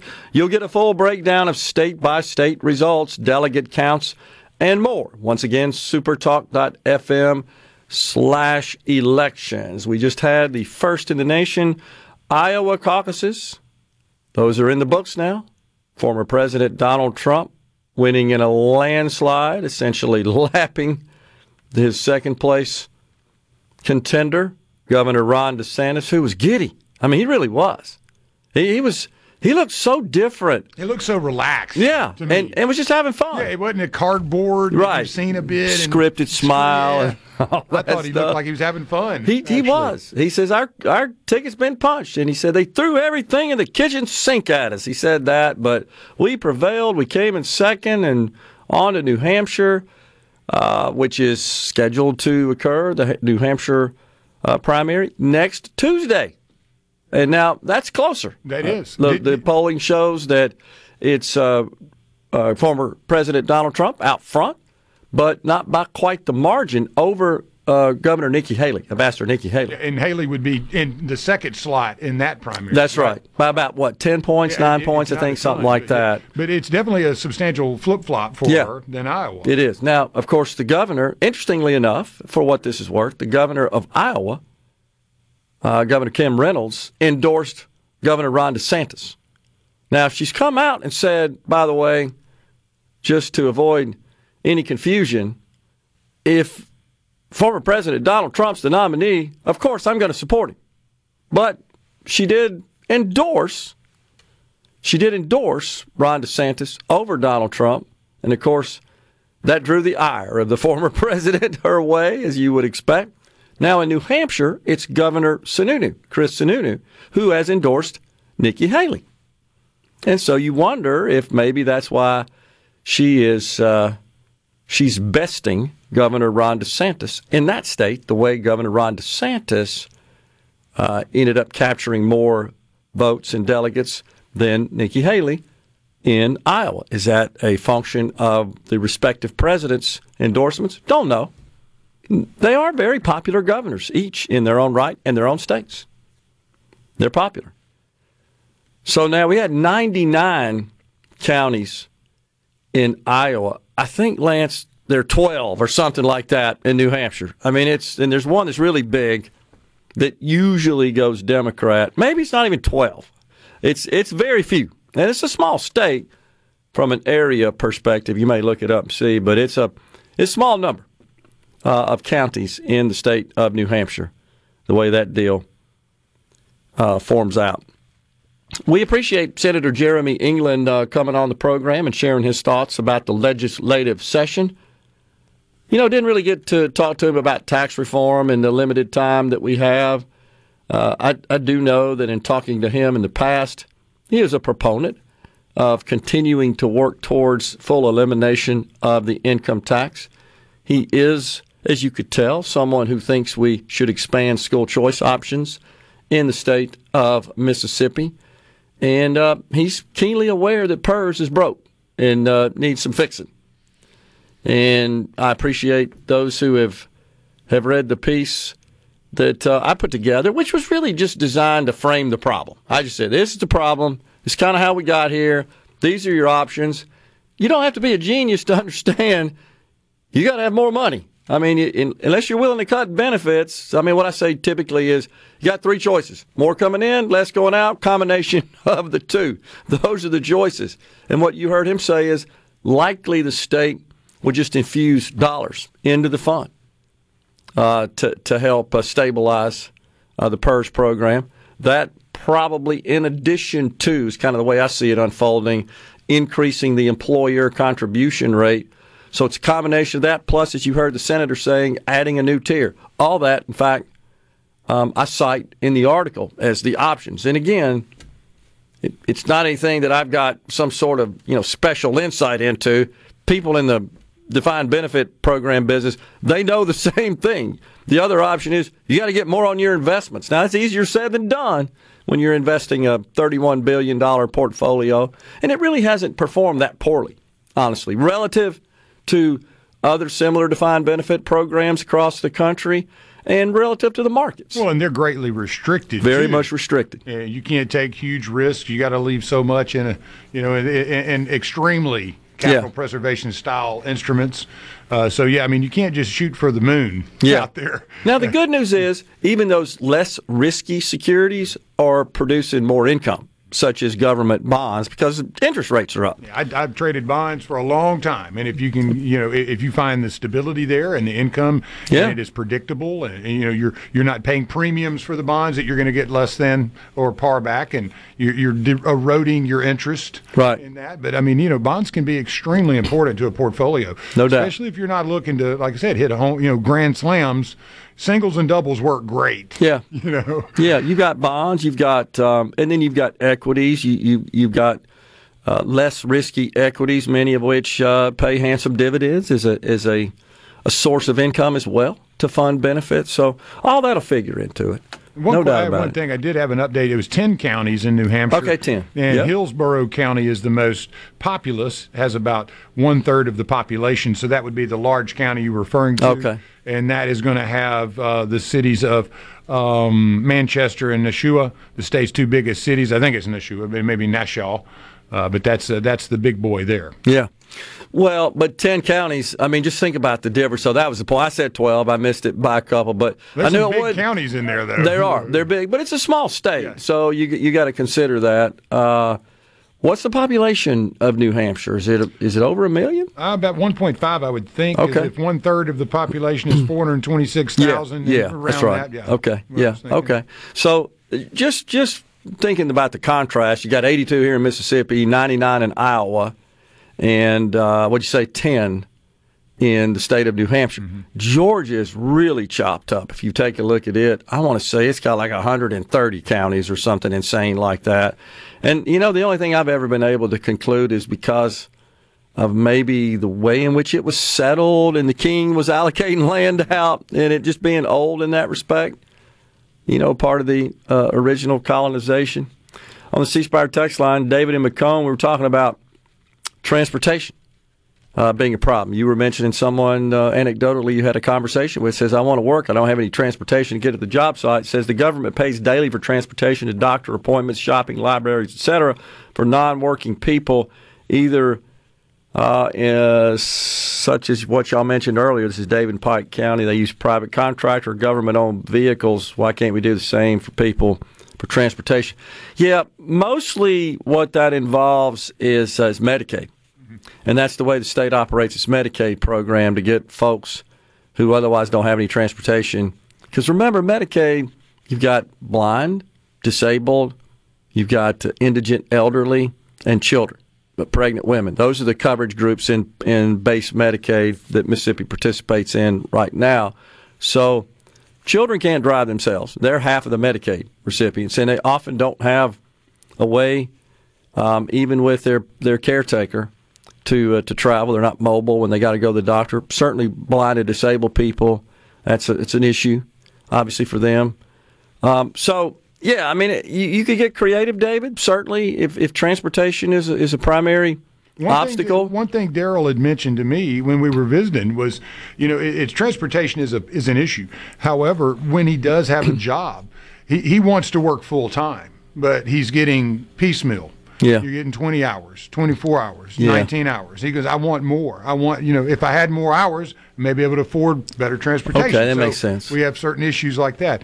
And then one of the answers to your question about the Georgia, why there's so many counties, it's because a country farmer, rancher, or lumberman should be able to travel to the legal county seat, town, or city, and then back home in one day on horseback or via wagon. Okay, that's couple hundred years old, though, right? So, but how many counties? Aren't there like 130 or something? Yeah, it is a bunch. It says it's. You look at how chopped up that thing is, and it's like, wow, little bitty counties, and of course that's expensive, because you have all the overhead associated with operating a county.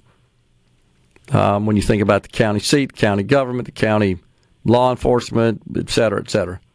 And you have 159. 159, okay. So I was off about 20.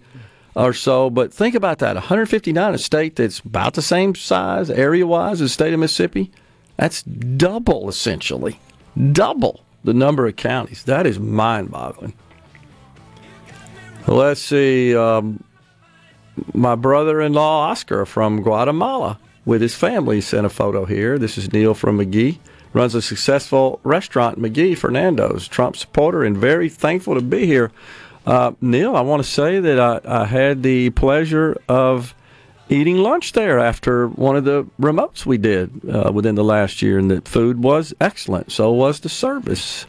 I think, Neil, you're the one that facilitated that invitation, let's say, to stop in on my way back home. I think we were down south of there, if I'm not mistaken, in the Collins area doing a remote. I appreciate that, Neil. Beautiful family as well, and thank him for, again. We interrupt this program. Gerard, Gibert. Here we go. This is huge. Huge news. Huge news. Huge. You need to listen to this. Middays with Gerard. Super Talk, Mississippi.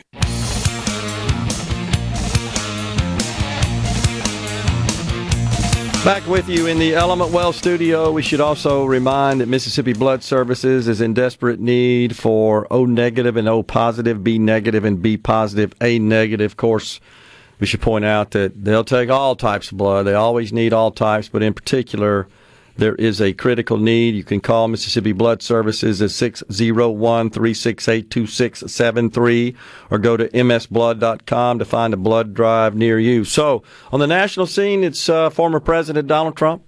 He runs away with the Iowa caucuses. In the state of Mississippi, the governor announced a $1.9 billion project slated for Marshall County, Mississippi. It's a consortium of a couple of automobile manufacturing concerns, and they intend to build batteries. K-Dog and Wiggins, for electric vehicles says, since electric vehicles don't sell, how long will that company last? Well, there are, as we indicated, some clawback provisions, protections in the incentives being provided to this company.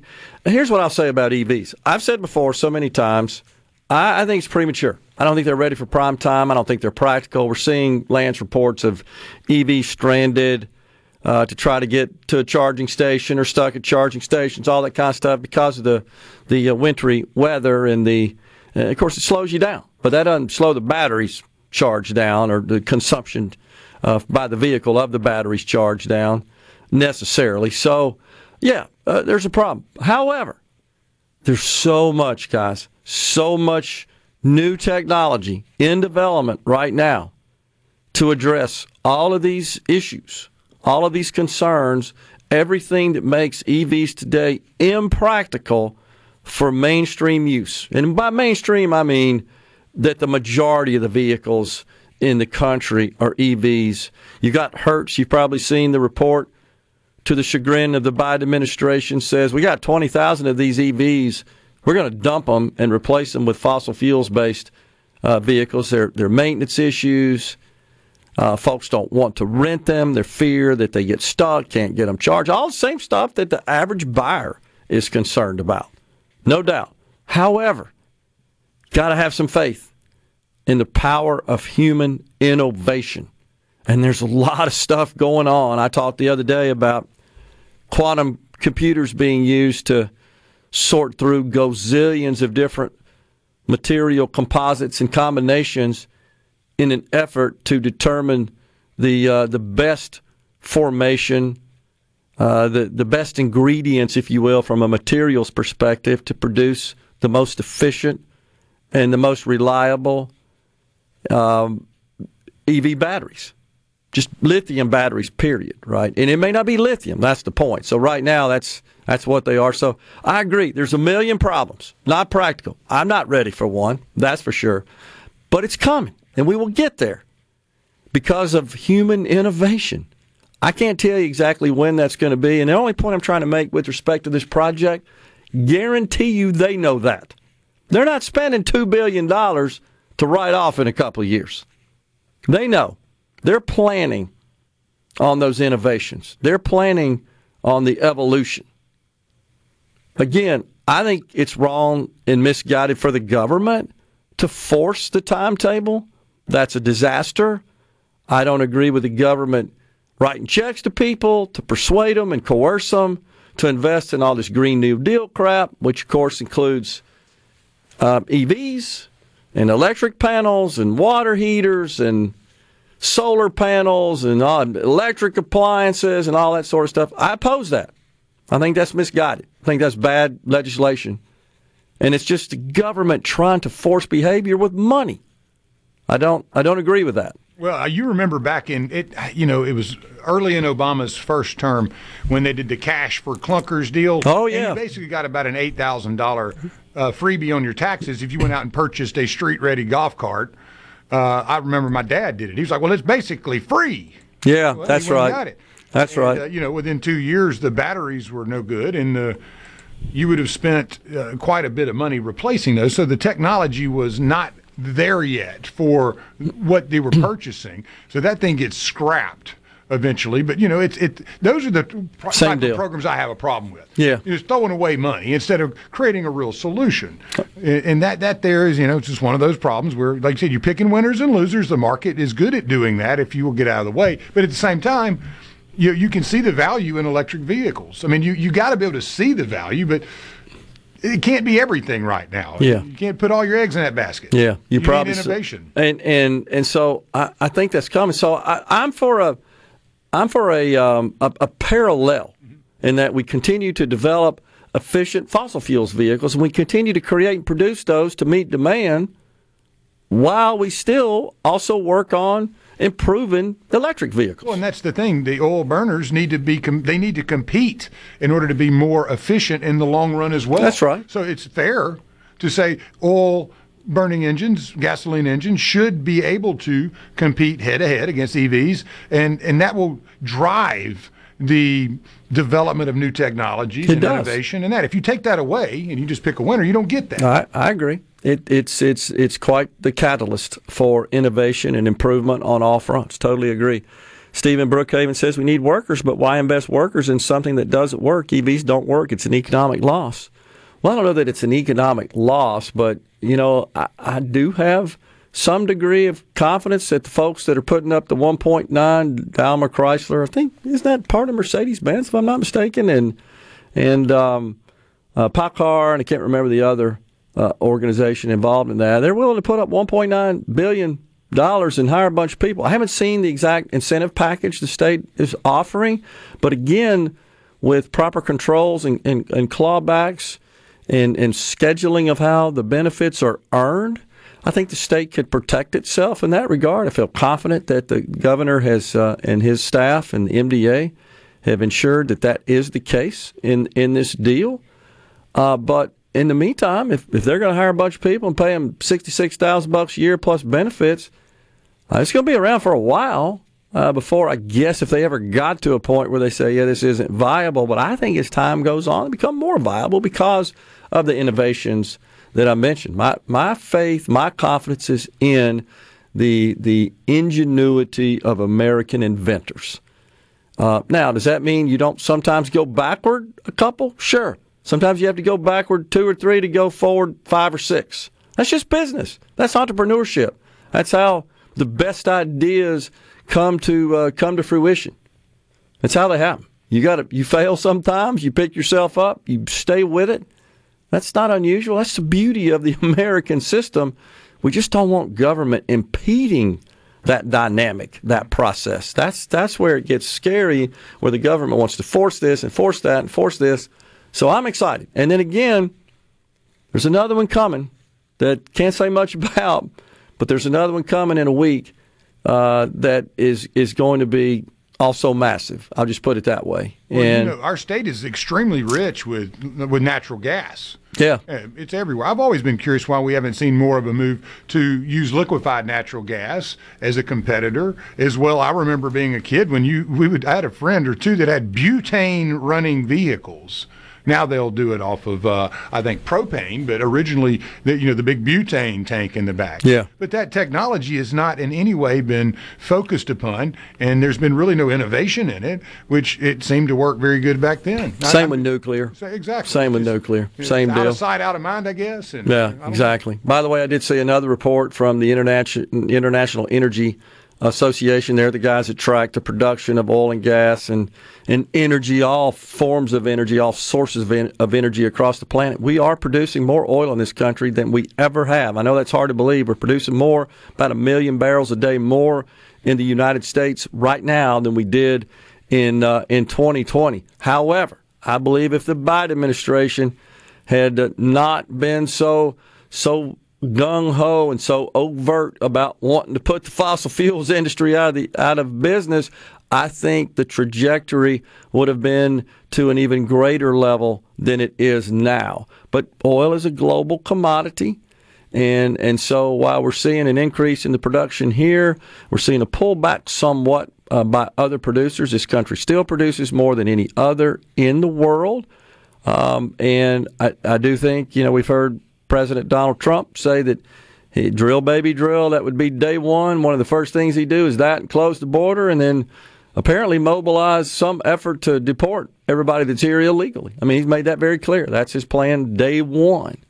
But, sometimes, Lance, just the attitude, just the communication can be stimulative to business, more so sometimes than the policy itself. When the rhetoric coming out of the White House is, we're shutting it down, well, then they pull back. They hunker down and say, we ain't spending any money to develop any new oil and gas. But when you say, we need you, we embrace it, we support it, please, well, then that's right. It's as much that the communication, the positioning, the messaging, as it is the policy. Because when I did some research on this, I mean, the Biden administration really, other than the XL pipeline, which would have been, of significance, really hasn't been. Most oil and gas in this country is explored on private property, not public. Really haven't shut it down to the level that they intended. And they thought that how they would shut it down is through all these goofy cash incentives to go buy EVs and electric appliances. That's how they thought, but people are saying, no, we ain't buying it, Joe. And so they keep doing the same thing. So their plan's not working. Coming right back with final segment on Middays.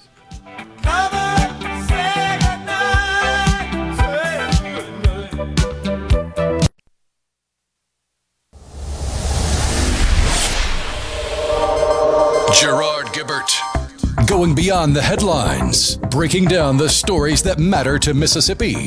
Middays with Gerard on Super Talk Mississippi.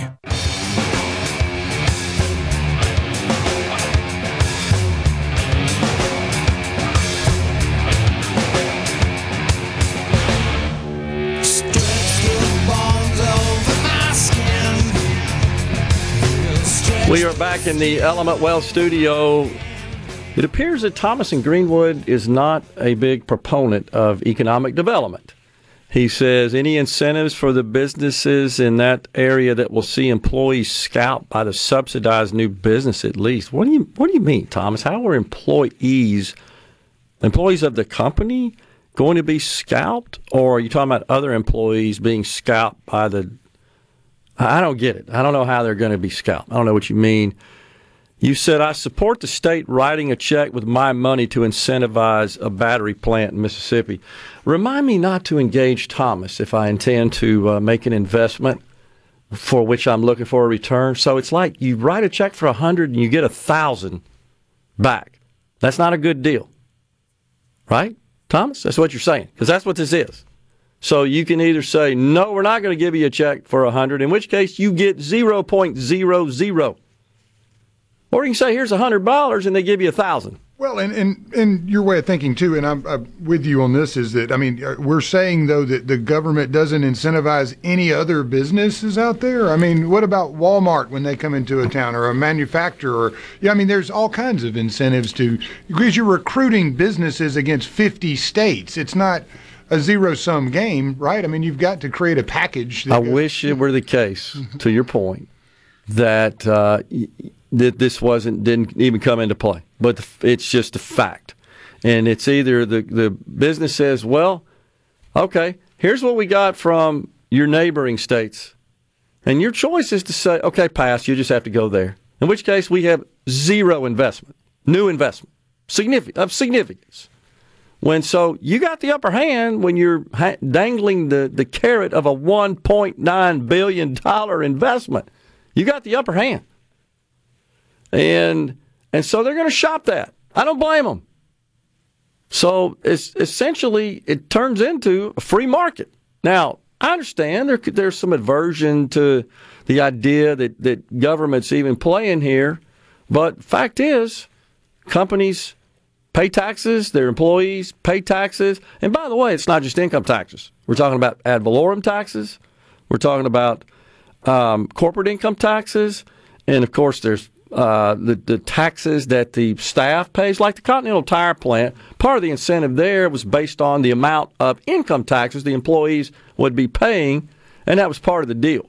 So, and there was a question, by the way, will details be released informing the public of incentives offered by Mississippi? Yes, in fact, that's what the special session will be about, is the legislature approving the package that is being offered. And so, yeah, that's all going to be a public record. And again, there have been some cases, I'll admit, in the past where Mississippi essentially paid those incentives in advance and then got burned, and that the expectations were not fulfilled, and they pulled out, or just the project just didn't materialize as projected, as committed.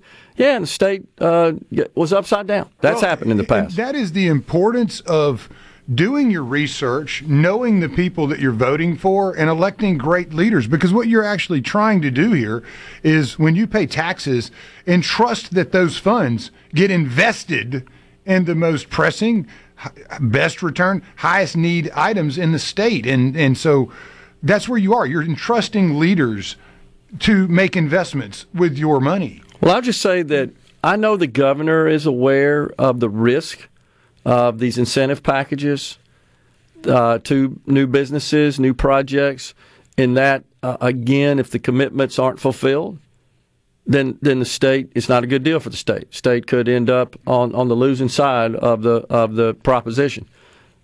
I'm confident that the governor and his staff and MDA have crafted a package that includes maximum protections for the state for those sorts of situations. So I believe this is going to be a really good deal for the state. And again, there's another one coming next week that is quite large as well, and it's a similar situation in that there's a bit of an incentive package involved in it. But, man, when you look at the potential revenue from the deal, which is less than it would be if it were full boat, but if it were full boat, you get zero. See, that's the point. It's like you can either have $500 or zero. Which one you want?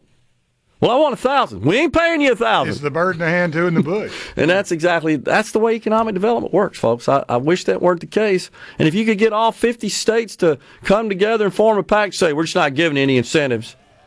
Okay, well, then you could cancel all this out. It'd just be the so-called level playing field where there's no competition whatsoever on the basis of economic incentive. The chances of that happening are 0 to none to slim to nada. So we have to work within the environment. And I feel good about the way Mississippi and Mississippi's leaders have handled this situation. And those involved in economic development, I don't want to overlook them at the local and county level as well. They are critical. They have a huge role in this. Good news for the state of Mississippi. Let's keep it that way. Folks, we're out of time here today. Thanks, Lance, for filling in. We are back with you tomorrow. Until then, stay safe and God bless.